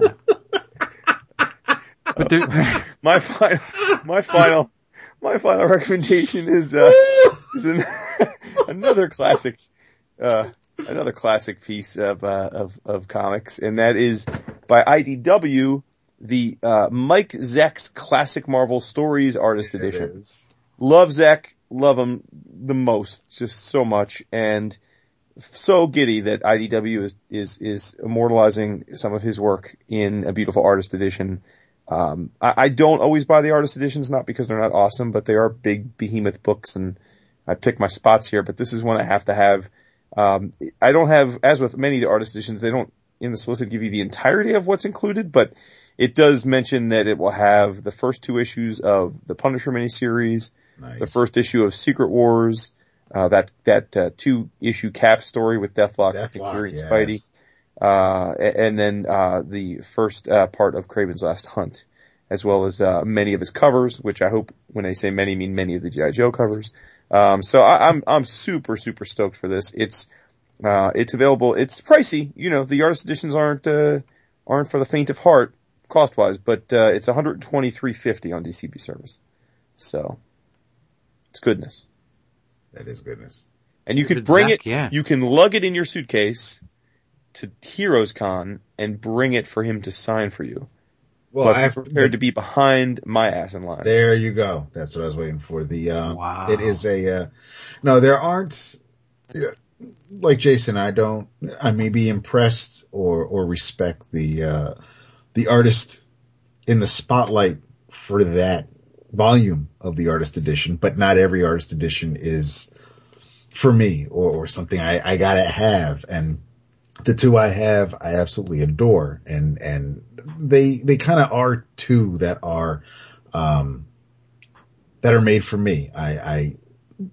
They weren't going to get away from me at all, but Zek that is one artist edition, and I absolutely know that that will have a happy home in Kinnelon, and it's, you know, I like the one with the covers that we flipped through at your house in October when we were there for New York Comic Con, and that one was cool, but that wasn't, to me, that's not necessarily something that I would consider a must have, but the Zek one is all you, and I'm happy for you.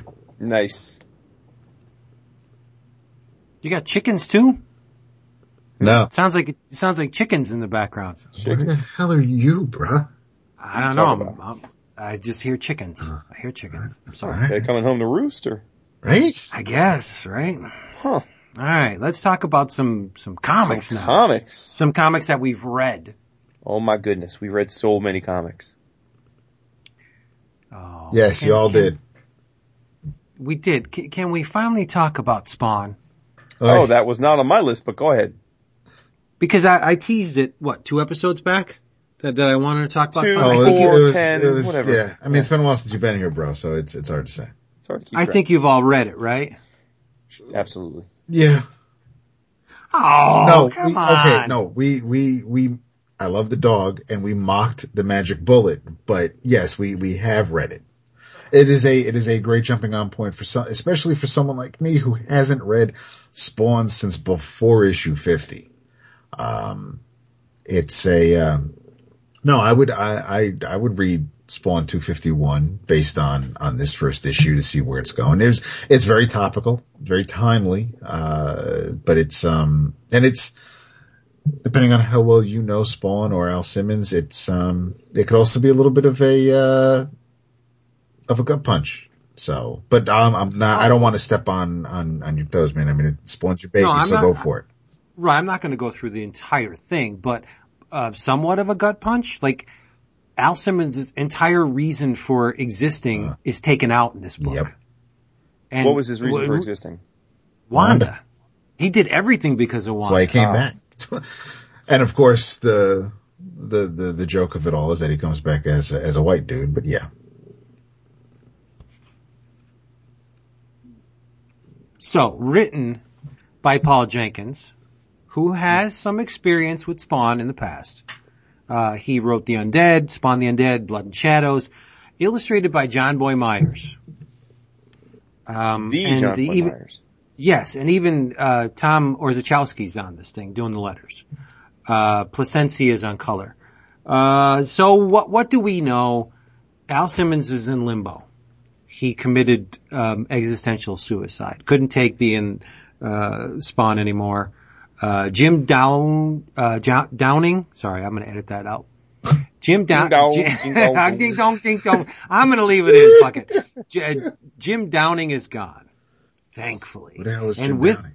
And he was the interim Spawn, and with him, Simon Kodransky has gone as well. Thankfully, I hate to disparage the work.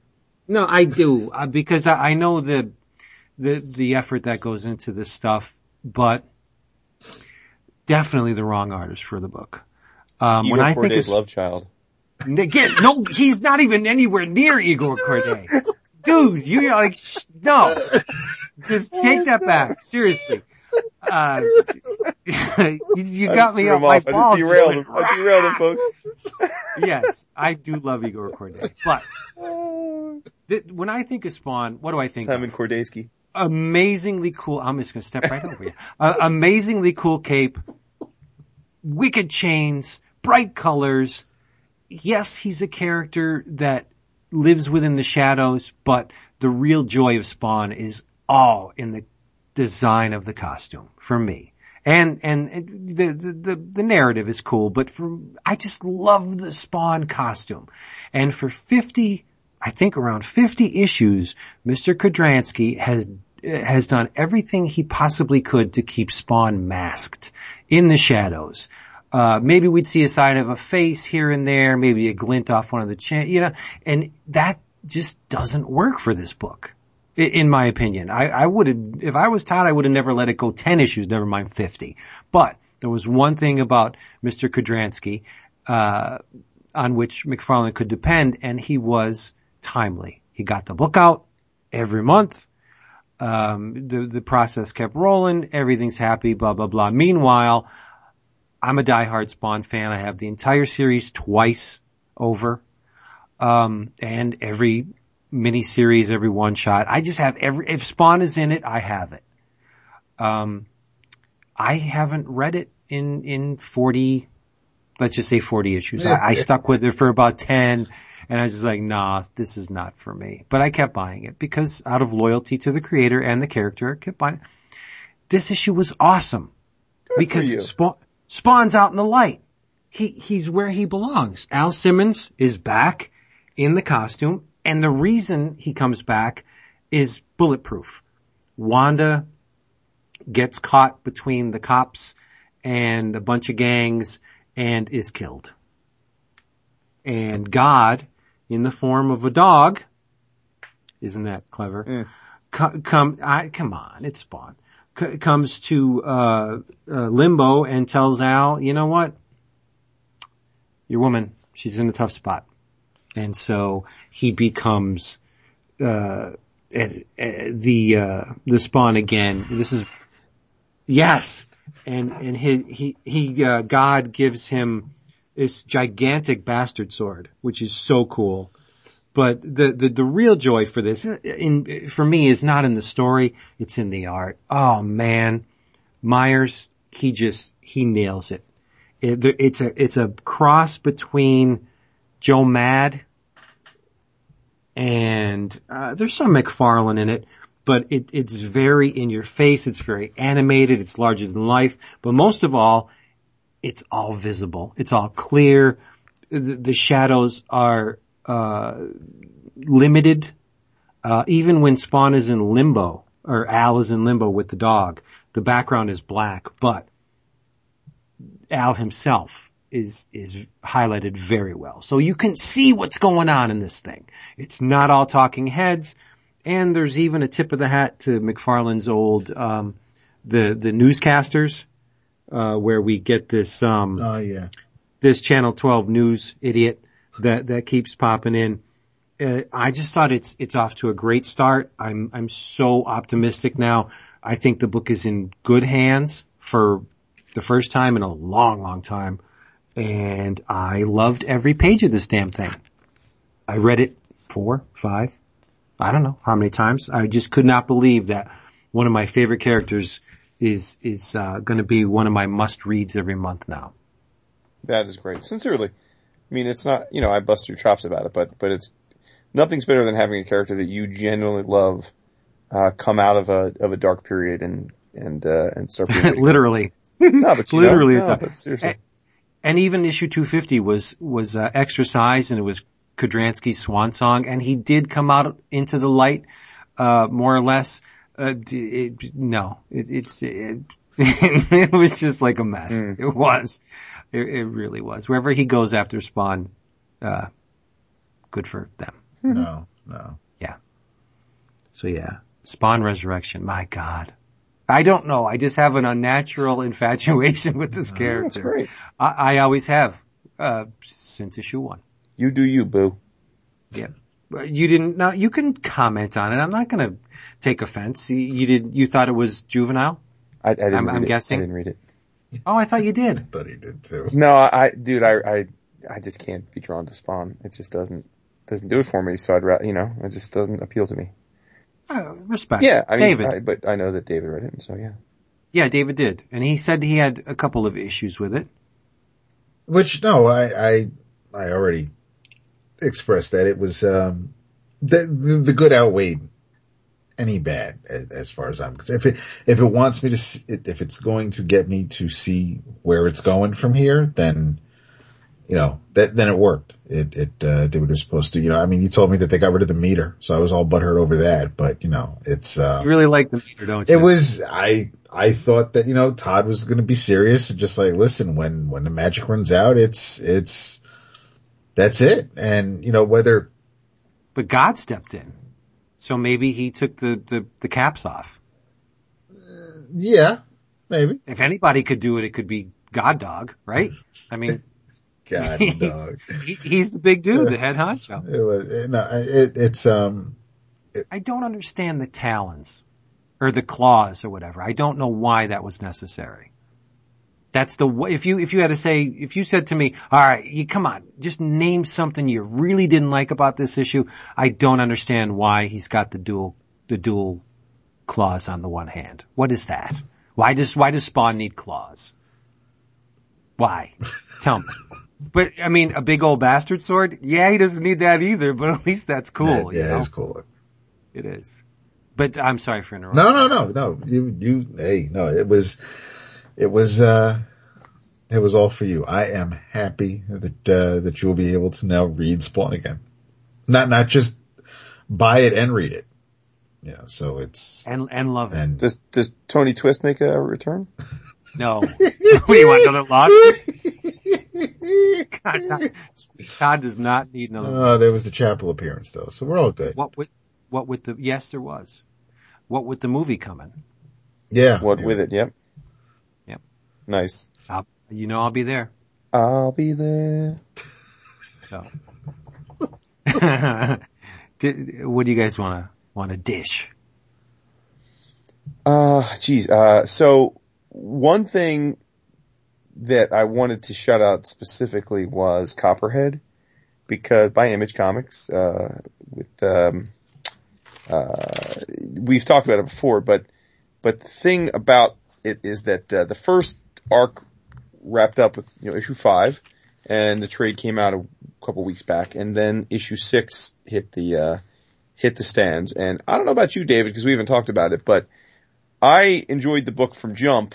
However, I remember when it was being pitched, Jay Faerber, the writer, had pitched it as Deadwood in space. Right. And while I was totally engrossed in the first arc, I wasn't necessarily getting the Deadwood vibe in a true sense, other than on a surface level. But by the way that the 5th issue, the first arc, wrapped up, and then the 6th issue, I put the 6th issue down and said, "Oh, here we go." Like this, like now I'm fully in. Like now this gives me the feels the same way that watching Deadwood did. And I think the reason for that is that the first arc kind of set things up, but only gave us very minimal glimpses into who these characters are. And the 6th issue starts diving in. We get some sense of her, of her, well, we learn her name, we learn a sense of her antagonist from her prior planet. We really get some sense of nobility from the Artie that's involved in the story. We learn more about Boo and his family. Yeah. And I came away from the 6th issue starting to genuinely care about a number of the characters in a way that I'm so hopeful that this book lasts for a long time, because I now really care about the characters as much as what I got out of the first 5-issue story, which was quite good and entertaining in its own right, but now I'm in it for the characters and totally on board. And Scott Godlewski on art is phenomenal. I agree. And, yeah. I just think he's killing it with his character designs and his world designs and, this sense of, and in that way, I do think it is fair to compare it to a Western, because it is this barren, it's a mining planet, but it's this barren place where you just get the sense it's just so dry and sparse, and, there are outlaws, and there is the owner of the mine is essentially the leader of the town, because he's got all the power. We come to believe now that the mayor, who is essentially her boss, is the sheriff, is in absentia. I mean, he's as far as we know, he's almost never on the planet, on the colony. So just I was already on board for this, but I came away, if I was into it before, say a B plus A minus, it's after the 6th issue, it's kind of top of the stack for me now. Yeah. There was 2 defining moments for this series for me. One, when the Artie turned out to be fairly benevolent. Mm-hmm. Like he wasn't the thief right. and the killer he was made out to be. Mm-hmm. And the second, big moment was when she actually consoled and met the mother of the family on an even keel. That shows me, yeah, she's pretty much tough as nails, no nonsense. She does the hard things without thinking, but she's not xenophobic, right, which is awesome. And that's going to make her succeed on that planet, I think. Mm-hmm. She's going to get her some dickage from the Blue Man too, Blue Man group from the teacher. Yeah. I'm definitely thinking that's why, I didn't want to say it because y'all every time I bring up romantic things, you're all like, I definitely think that she is going to start up a relationship with the Artie. I do. She's open to races other than her own, even alien races. She meets them on a even footing. So why not an Artie? Like it just lends. I just believe that, but we'll see. And Boo is a great character. For sure. Boo is a great character. The home life isn't so well. No, it's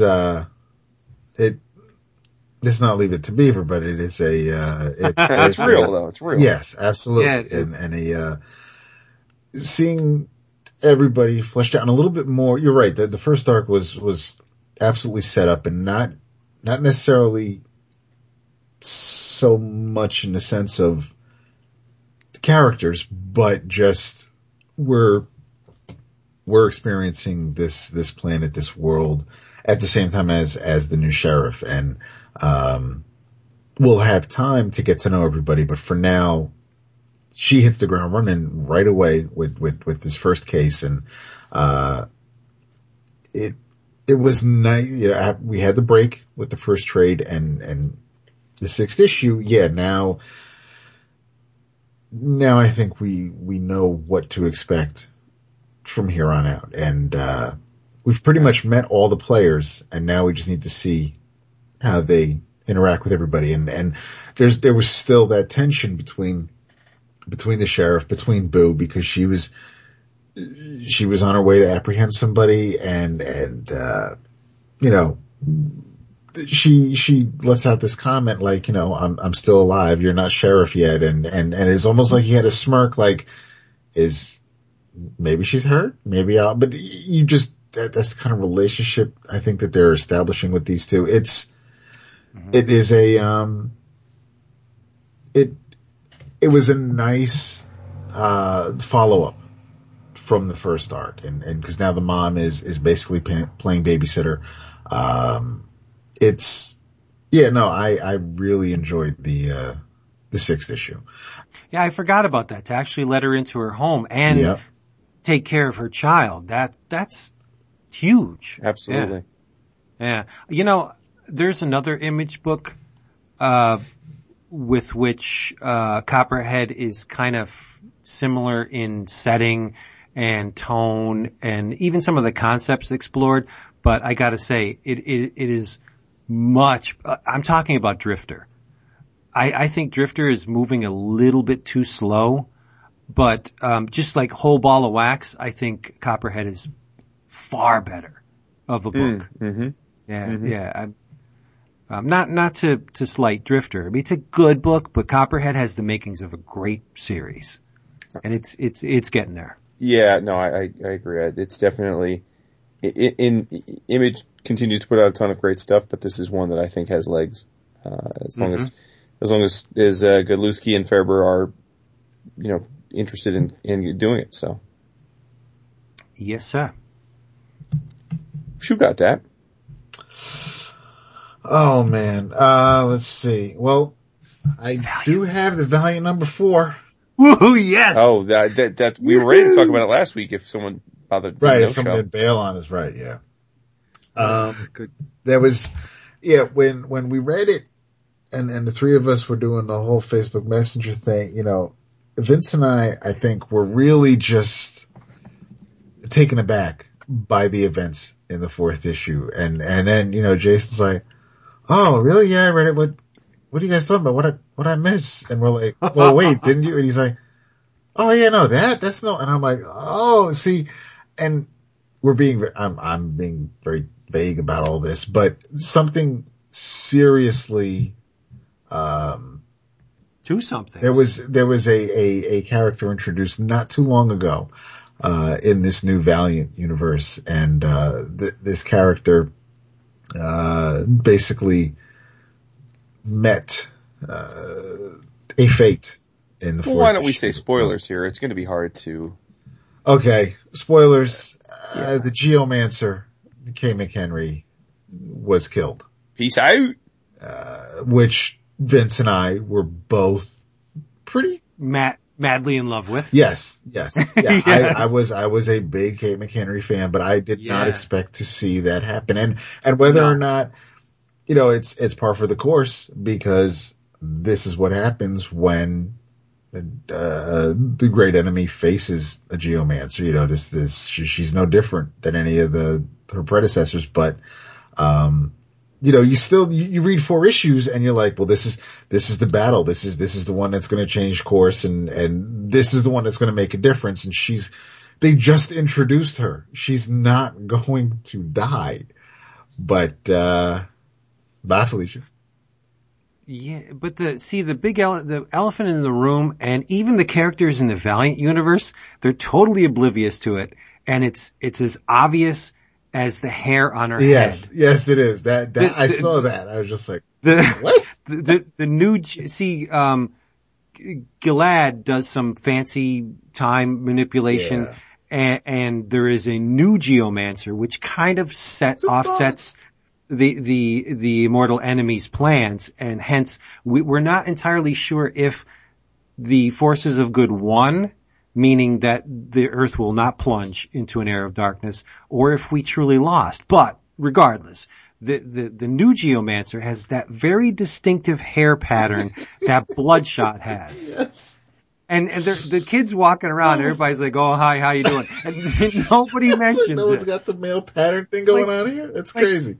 She's got Bloodshot's hair, which makes me think that the second big to-do in this issue was that Kay, before her untimely demise, basically sucked Bloodshot dry of the nanites. Yeah, basically she manipulates the nanites in Bloodshot's bloodstream, and she effectively, for what it's worth, she cures him, but I think in doing so, something happened, whether it's going to be in the future, whether Bloodshot and Kay, this incident has bonded them or marked them both with imprinted each other. There will be a child somewhere. And I think the new Geomancer is the child of Kay and Bloodshot. I do too. It's not a stretch, and it's just, this is the other thing, Jason, is that why it was a little surprising to me is that they are, now the title of the book makes a lot more sense with the whole Bloodshot Reborn, but why do you have a book about a character who was just altered in such a way? In this, can we call it an event? But in Valiant, but it's also, there, and the, like preview pages, things like that. I mean, I had no idea that Kay would not survive. No, this miniseries. Because they didn't tip their hat like exactly. other publishers. Exactly. They were smart enough to let this. So I was absolutely surprised. I was floored. I did not expect it. So kudos. And I get what you guys are saying. I guess I wasn't floored because, the very beginning of the Valiant sets up that the history of these two characters is that dude keeps killing the Geomancer and dude keeps trying to stop him from killing it. So I kind of thought, all right, well, we've established that this kind of just happens. This is just the cycle of life, kind of like Ragnarok with the Norse gods. And I'm like, all right. So I kind of assumed that she was more than likely going to bite the big one. But didn't you even consider for a second that maybe Bloodshot and her would break the cycle? No. And why Really? not have a miniseries about them finally overcoming? Yeah.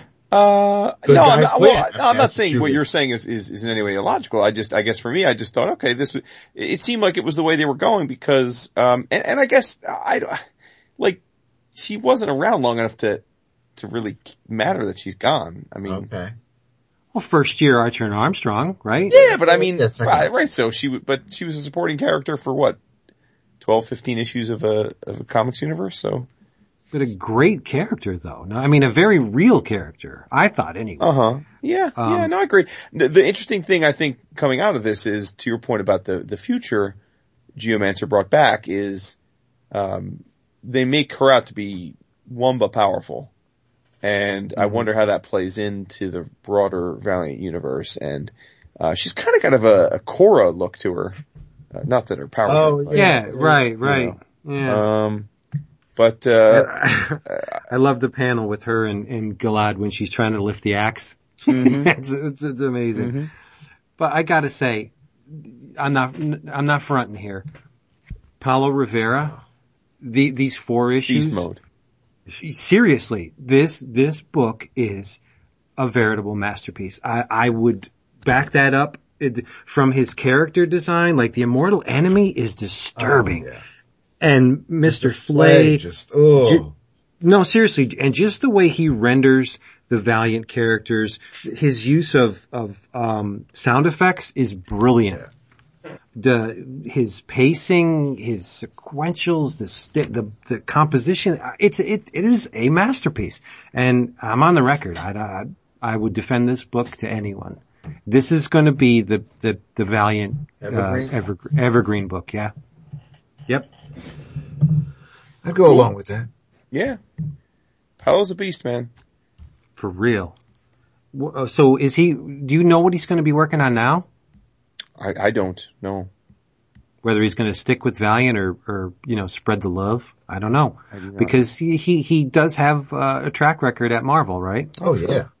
With the Daredevil, so.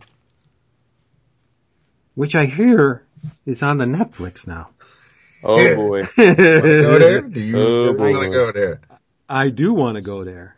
Well, let me open this conversation by saying that I've known David for a long time now. I have never seen him so actively campaign for how much he's enjoyed something. I mean, we all, I think, Chris, Vince, and myself are far more guilty in general of hyperbole than David ever is. He's not one that's prone to hyperbole, and with TV stuff. But right. But he has gushed about this. I mean, I said on the Facebooks that I haven't seen him bigging up anything like this other than Renee in the years I've known him, which is his wife. For those new listeners, but you have. I mean, this is like nirvana from you. It seems. It does. It is unprecedented. It is. I guess it is. I mean, yeah, no, you're right. I tend to be a little bit more, I guess, reserved or low key when I will tell you guys about things I enjoy, but I will almost always resign myself and just let you experience it on your own without me painting a picture or just, I don't want no preconceived notions. I want you to experience it and let me know what you think, and then we'll discuss and see where we met or parted ways. But this was just, I am a Daredevil fan, and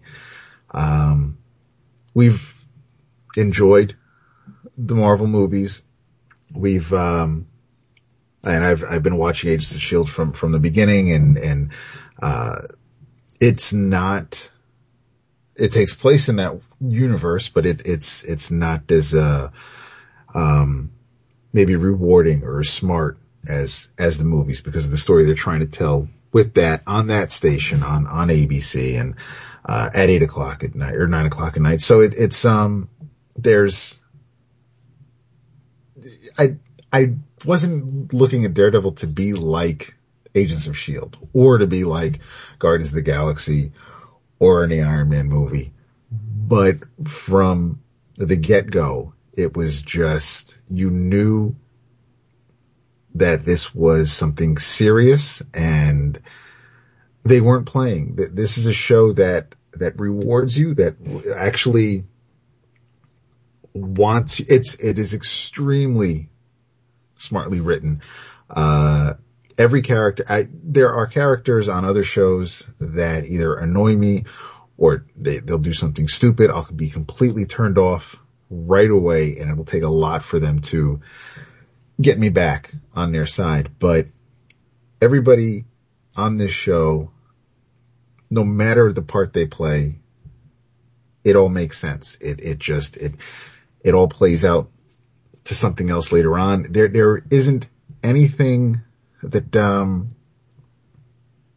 really I can flaw about, that I look at as flawed as far as what happens on the show. There are little things that I might have a minor complaint about, like where Ben Urich works. He doesn't work for Daily Bugle for obvious reasons, but aside from that, everything about the show, once that hour starts, I could look, but I don't see anything to complain about, and I am extremely happy with it. And I was halfway through, and I knew when this is released on Blu-ray, I'm buying it, even though as long as Netflix streams it, I'll be able to watch it any time. But I will own this. There's no two ways about it. I hear you. I'm the same way. Please fill me in on the names, because I'm not privy to such things. I haven't looked yet. But the actor that plays Murdoch, I think he's absolutely perfect. Agreed. Charlie Cox. Even though the hair color's a tad bit too dark. But I think he's amazing as Matt. I think Foggy is very good. I had issues with Karen in the beginning. I thought she was a little too fugly for Karen. Hooray, dude. No, I'm just saying, just because of the low lighting in the precinct house and that big ass mole she's got on her face. But she seriously grew on me. I think she's a very attractive girl. But regardless of the fact, she can act. Yep. And they're all very versatile, actors. And Vincent, what do you say? Oh, it's ridiculous. This is his role. He's so uncomfortable in his own skin, and I just love it to death. You can just, every moment he's on the screen, you can sense this incredible, inner conflict that he has between this rage and to dominate, and then this desire to try and find love in the world, right? With Vanessa. It's like, what? Oh man, I'll tell you, D'Onofrio has always been a great actor. Yep. And a little on the crazy side. Sure, he's a method, by all accounts, he's a method actor. He gets so I wouldn't want to be hanging around him right now if he's playing Frank, Wilson Fisk, but Don't say the name. Oh yeah.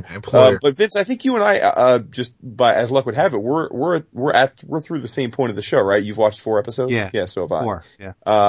And I would say that, a couple things. First of all, the casting, as we've been saying, is just ridiculous. I think it's spot on. And I have to say, I didn't have an issue with Karen, at first, because I already knew her from True Blood. But for the first 2 minutes that the show got going in the first episode, I had this feeling like, Matt Murdock? Like, what the fuck? Who's this guy? But that quickly washed away, and I agree. I think he's great at the role. I'm not the biggest Rosario Dawson fan. Oh, you're crazy. Yeah, me either. Not the same. Like, no, what I mean by that is, I think she's a little too famous for this role. Like, I look at her as Rosario Dawson. I don't look at her as playing a character, but again, that's a minor nitpick, because she is a very good actress for sure.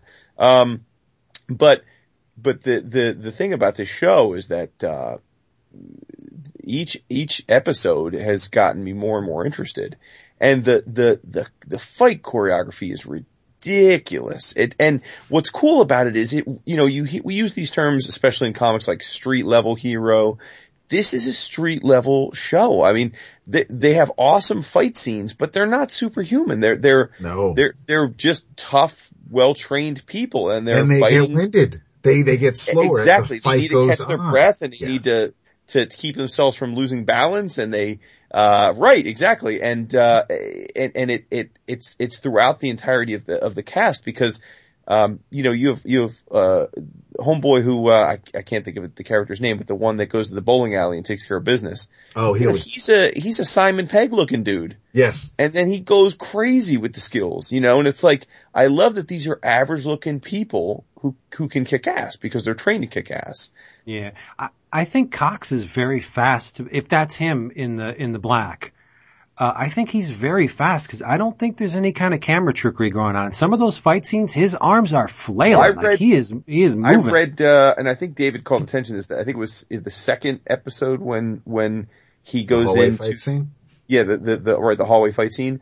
That was a 6-minute scene they did in one take. Yep. No cuts. Yeah, it was all, yeah. Wow. Because it was that one hallway. I mean, they did it a couple of times, and that. Right. I mean, the one in the interview, was a single take. It was like, yes, and it was probably like the second or third that they did, but it was, they did it a few times to get everything rolling. But, like the guy walking out of the second room and he basically, his head meets a microwave oven. If that didn't work right, if he walked in too soon or if the microwave missed him, then the whole shot would have just not made sense and they would have had to redo it. So, kudos to the people involved in putting their bodies on the line for this. But you have, Wesley quickly became one of my favorite characters. Having, just him being the person to speak for his employer, to speak for Fisk. And it was, each like you said, Jason, each episode kind of gets you ready for the next one, and your appreciation for the show increases as each episode goes by. That doesn't stop as far as I've told. I'm up to episode 12. I finished 11. Oh wow, so you're almost done. So I am almost done, and when I'm done, Renee will probably start watching it. So I'll watch it again, and it's Foggy, it took me a minute to realize that Foggy was a dude who played a supporting role on the show Intelligence last year.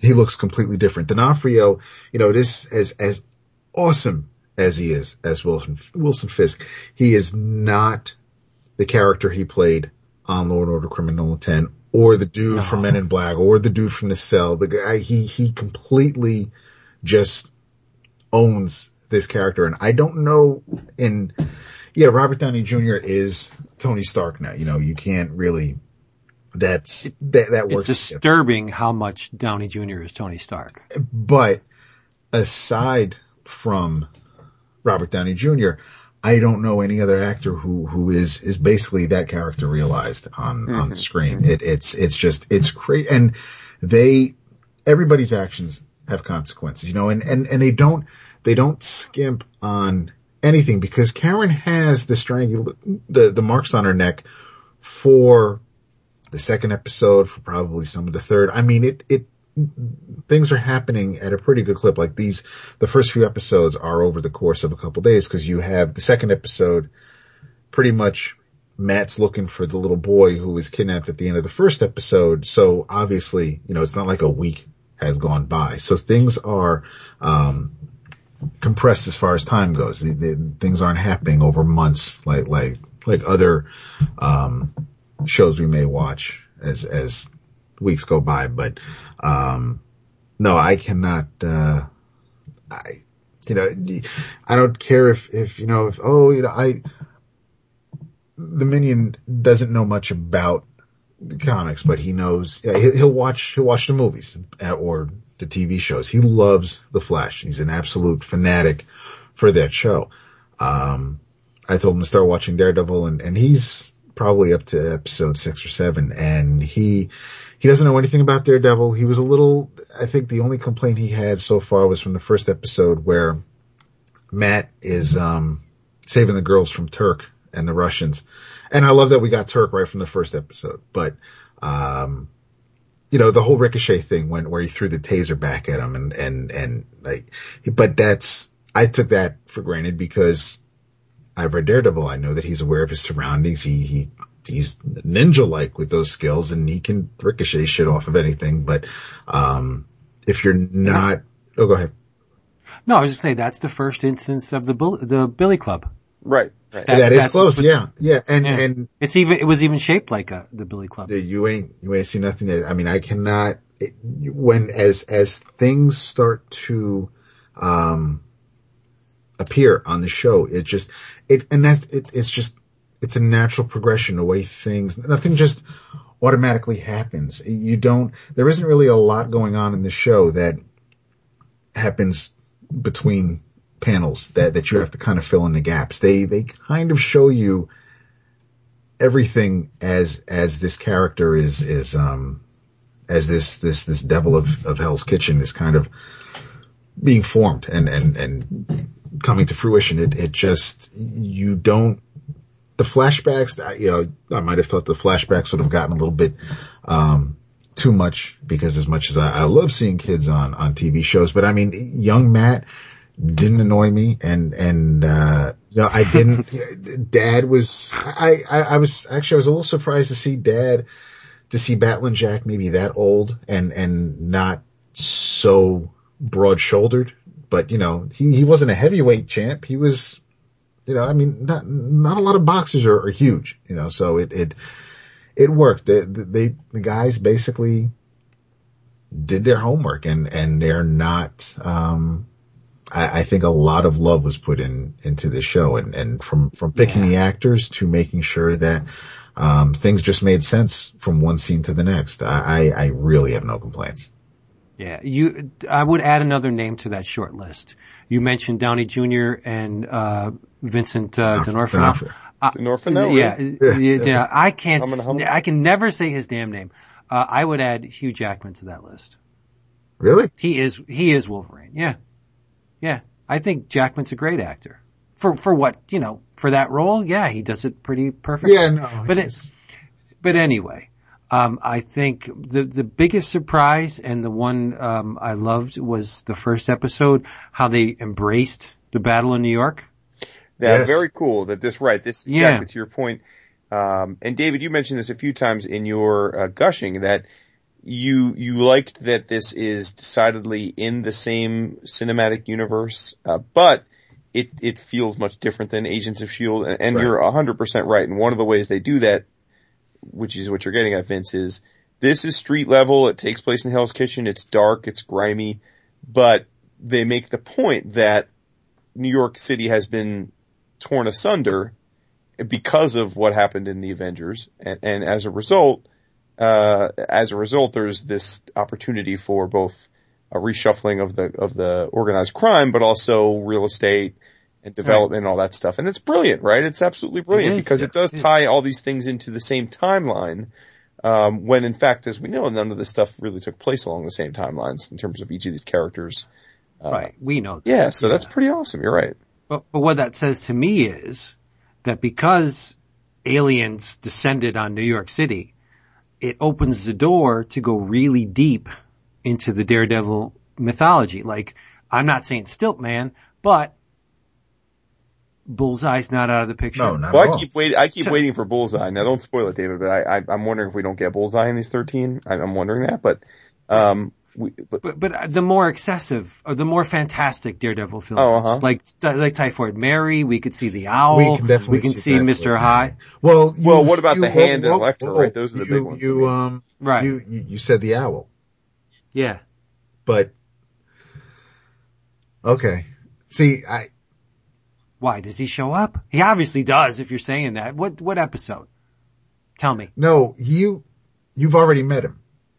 You've already met Leland. It's just you don't know his last name because it hasn't been said, and then that's when you're going to get it. They do use, they're not trying to be clever with the names or anything, and it's there if you, depending on how familiar you are with or how much of the information I've retained.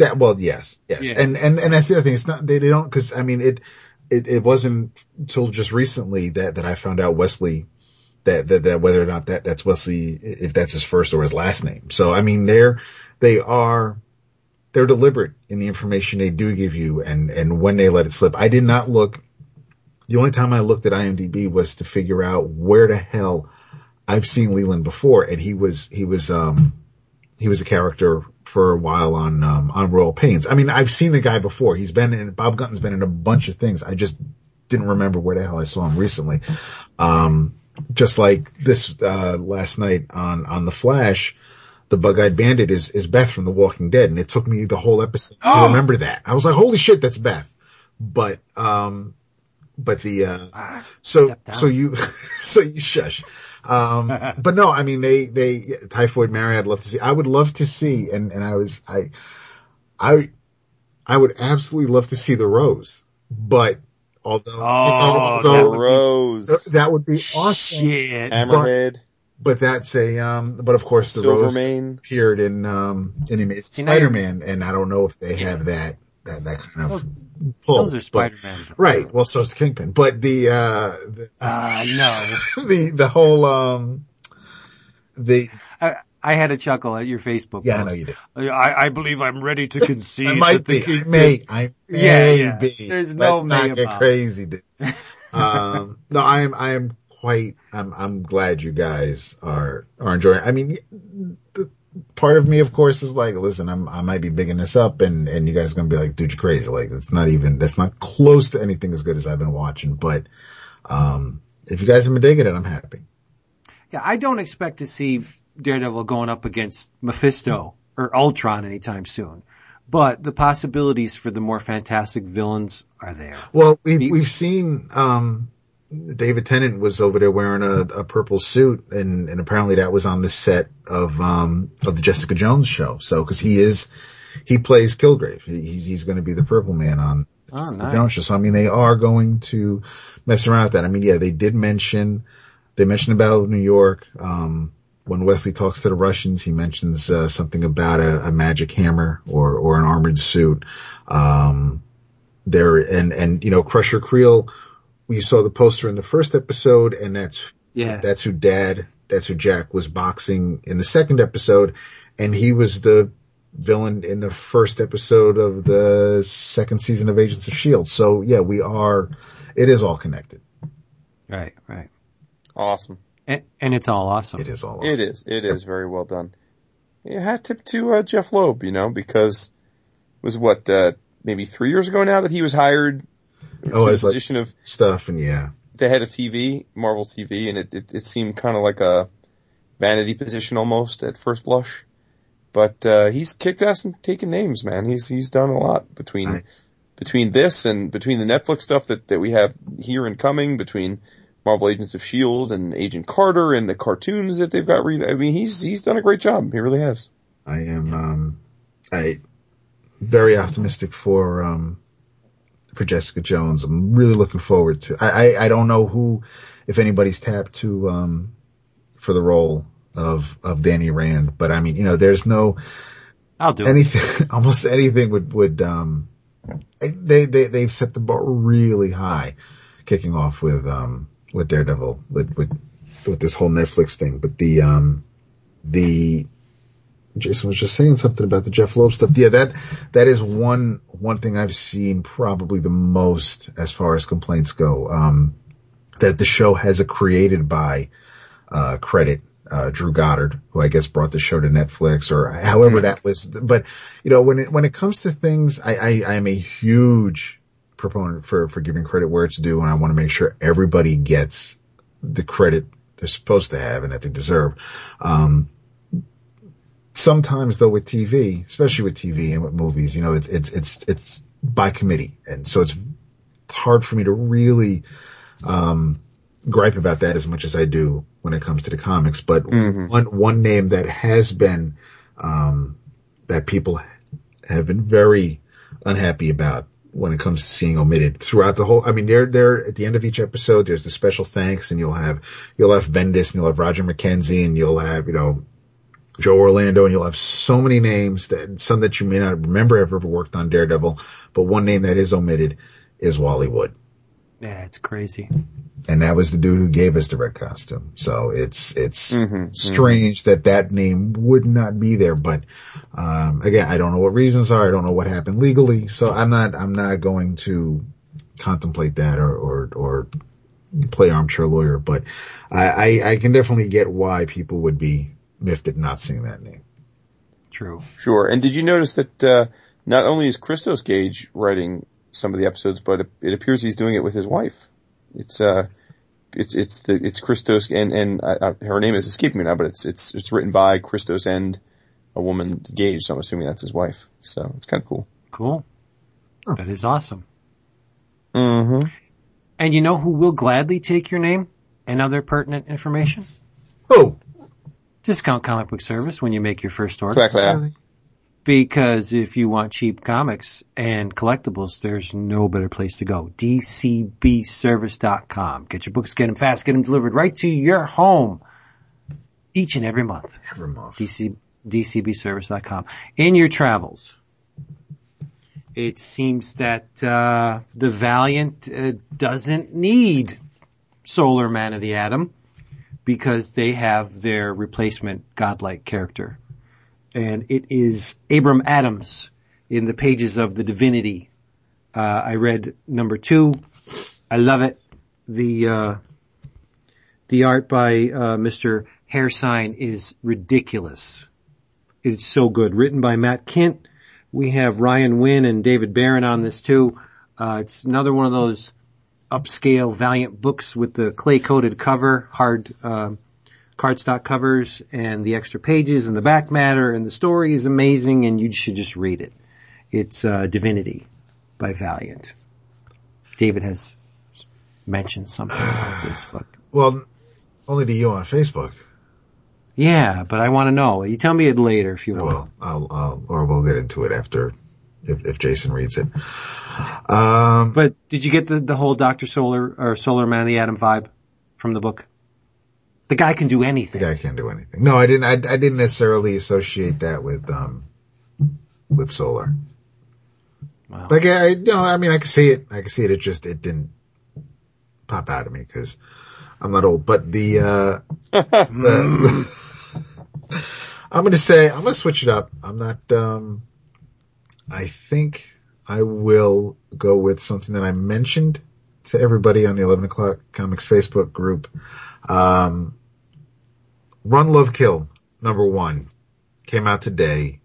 I would say check it out. It's, the first few pages are silent and it's, and it looks amazing and there's a slight, I guess Aeon Flux vibe, which isn't a bad thing. But you didn't even bite on my wordy bitch comment this morning. Cause it's basically a silent issue. The first few pages, but you're not, dude, there's not words until like page 14. But alright, so half the issue, but no, when you do get to conversations, it is taking up a lot of the panel. I was just saying, and that's a problem because I'm loving Canetti's art. I mean, the detail he's putting into the backgrounds and the city and technology with the teleporters. I mean, he's going to town on these pages, but I'm so lost in the art that I forget what the hell I read on the previous page. So I'm going to have to reread this book. But yes, I didn't bite because when you get to page 15, you're not wrong. There's a fucking lot of word balloons there, but it's first issue that makes me want the second one now. So, kudos to Image for doing that whole first issue kicking ass thing again, as usual. But, it's drawn by Canetti and written by, Jonathan, I'm going to screw this name up. Tsui, Tsuei.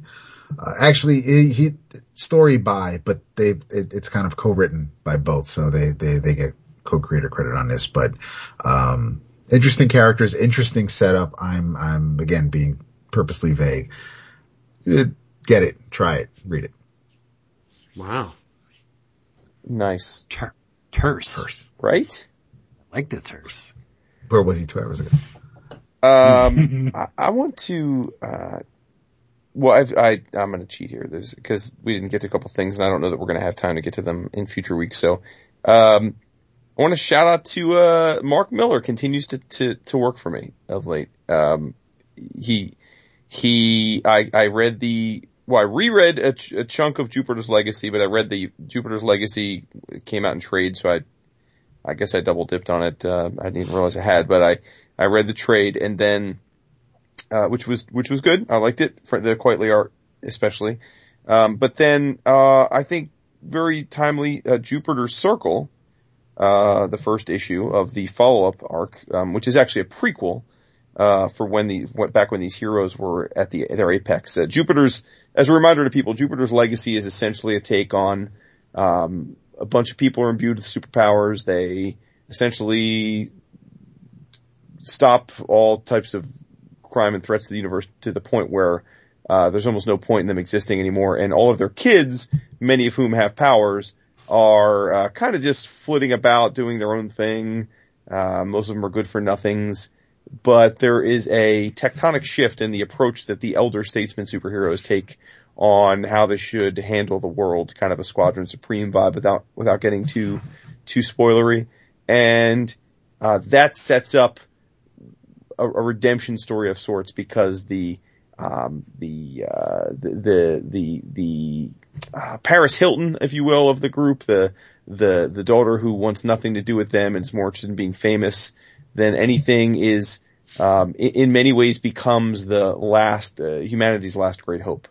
And that's kind of how the first arc ends, where we see her whole character arc, to where she's now set up to be the would-be savior of us.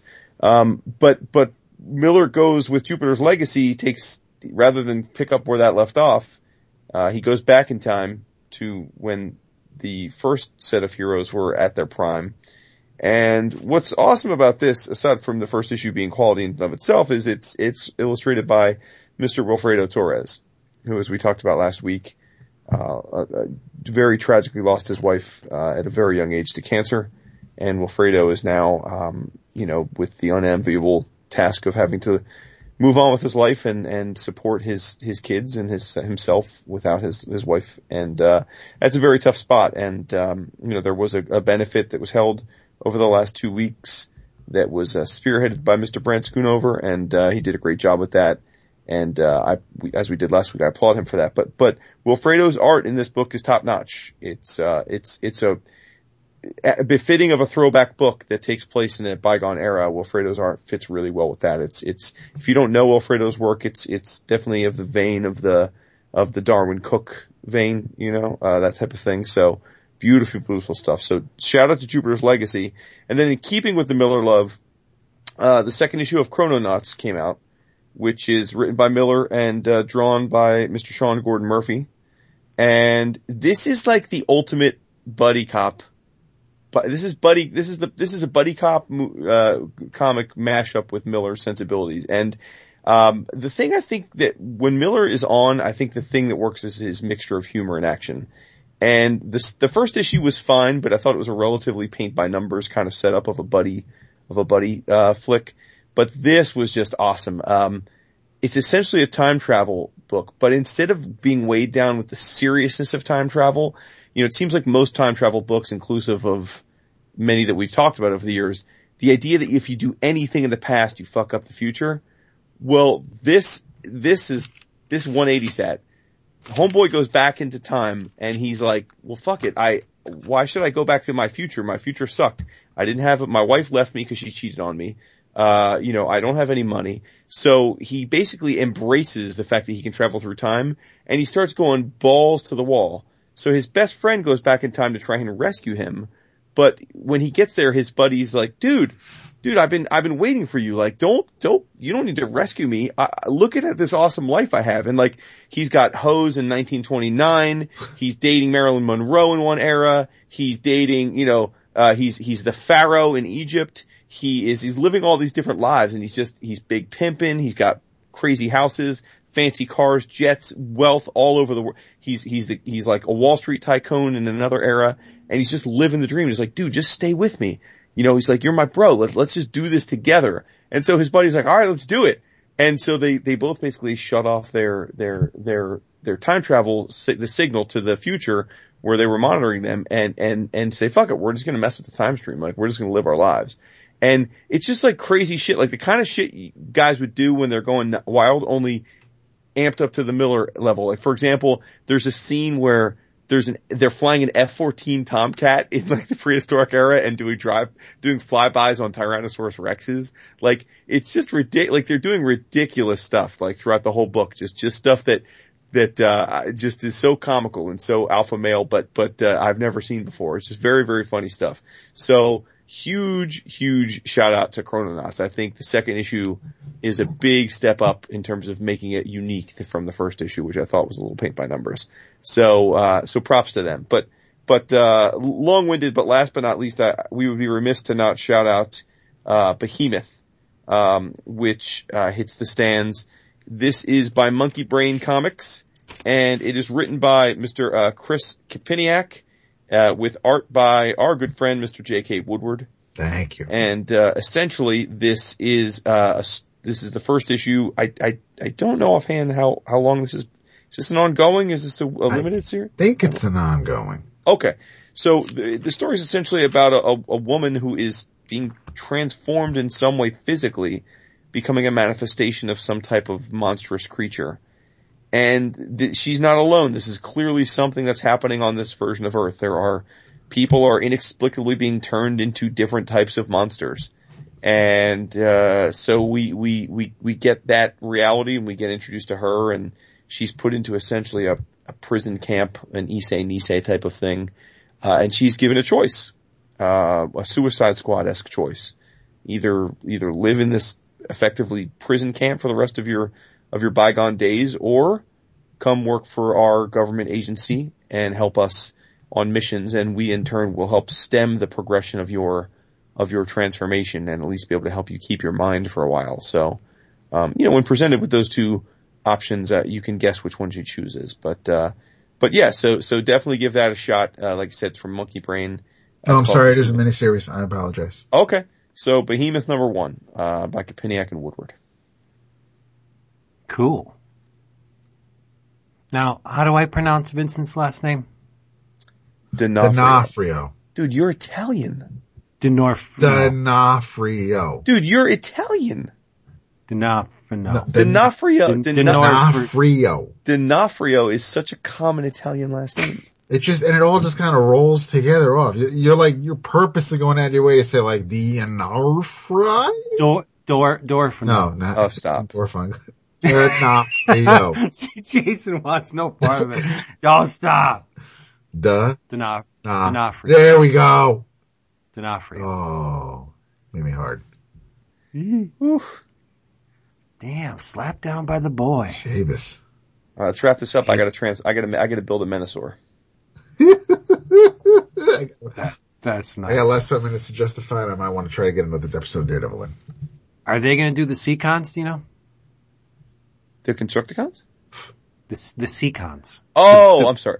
You're pretty much stepping out of my bailiwick of Transformers knowledge at this point. I didn't realize there were Seacons. Oh yeah. Are they, is one of them a whale? Like an orca?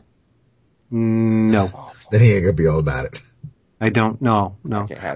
How about Predaking? They doing Predaking?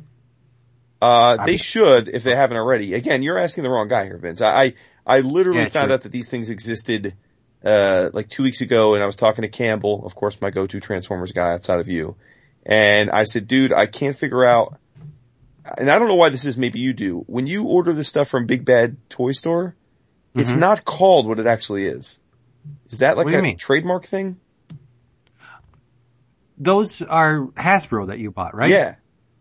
Well, they should be. They're not. Like, for example, I was looking for, I found out that there were these, that Superion was in existence, and the Aerobots, and I said, oh, cool. You have to, on Big Bad Toy Store, you have to buy the chest plate, the main component of Superion and Menasor together. They're sold as a package. They're not sold separately? No. That's weird. It is, right? But anyway, he pointed me in the direction. He said, you need to order this and then these, and he sent me the link. So, so I have no idea what else is coming. I do know that there is a ridiculous giant 3-foot version of the Constructicons, Devastator, that's coming later this year. Hell with Devastator. I want Scorponok. Okay, well again, I don't know about Scorponok, but this Devastator, no, I know, I'm saying I don't know if it's coming, I mean. Right. No, it's already out. Oh, okay. But Constructicons were my favorite as a kid, so I'm gonna get that too. But then, when I saw Superion, then I thought, oh shit, there's also Menasor, so I got those. But I love the combiners. I love Gestalts in general. It's always been a favorite thing of mine, so. Yeah. I got no love for Devastator though. Really? Yeah, big and dumb. Nah. I don't understand that because he was at least for most U.S. audiences, he was the first combiner. Yeah, he was, but Predaking? Look at that thing. I have to admit, as a kid, Predaking was my most sought after non-G.I. Joe toy. I coveted the chance to go and get another one of the pieces to Predaking until I had them all. That was one of my favorite toys as a kid for sure. Nice. All right. You're okay. You've redeemed yourself. There we go. Like you have to. All right, everybody. Thank you for being here with us again this week. We hope you'll join us next week because if you don't come back, one of us will be very remiss because they love you very much. All of us love you very much. Just come back. We'll be here waiting for you. Thank you. We'll see you. Say good night.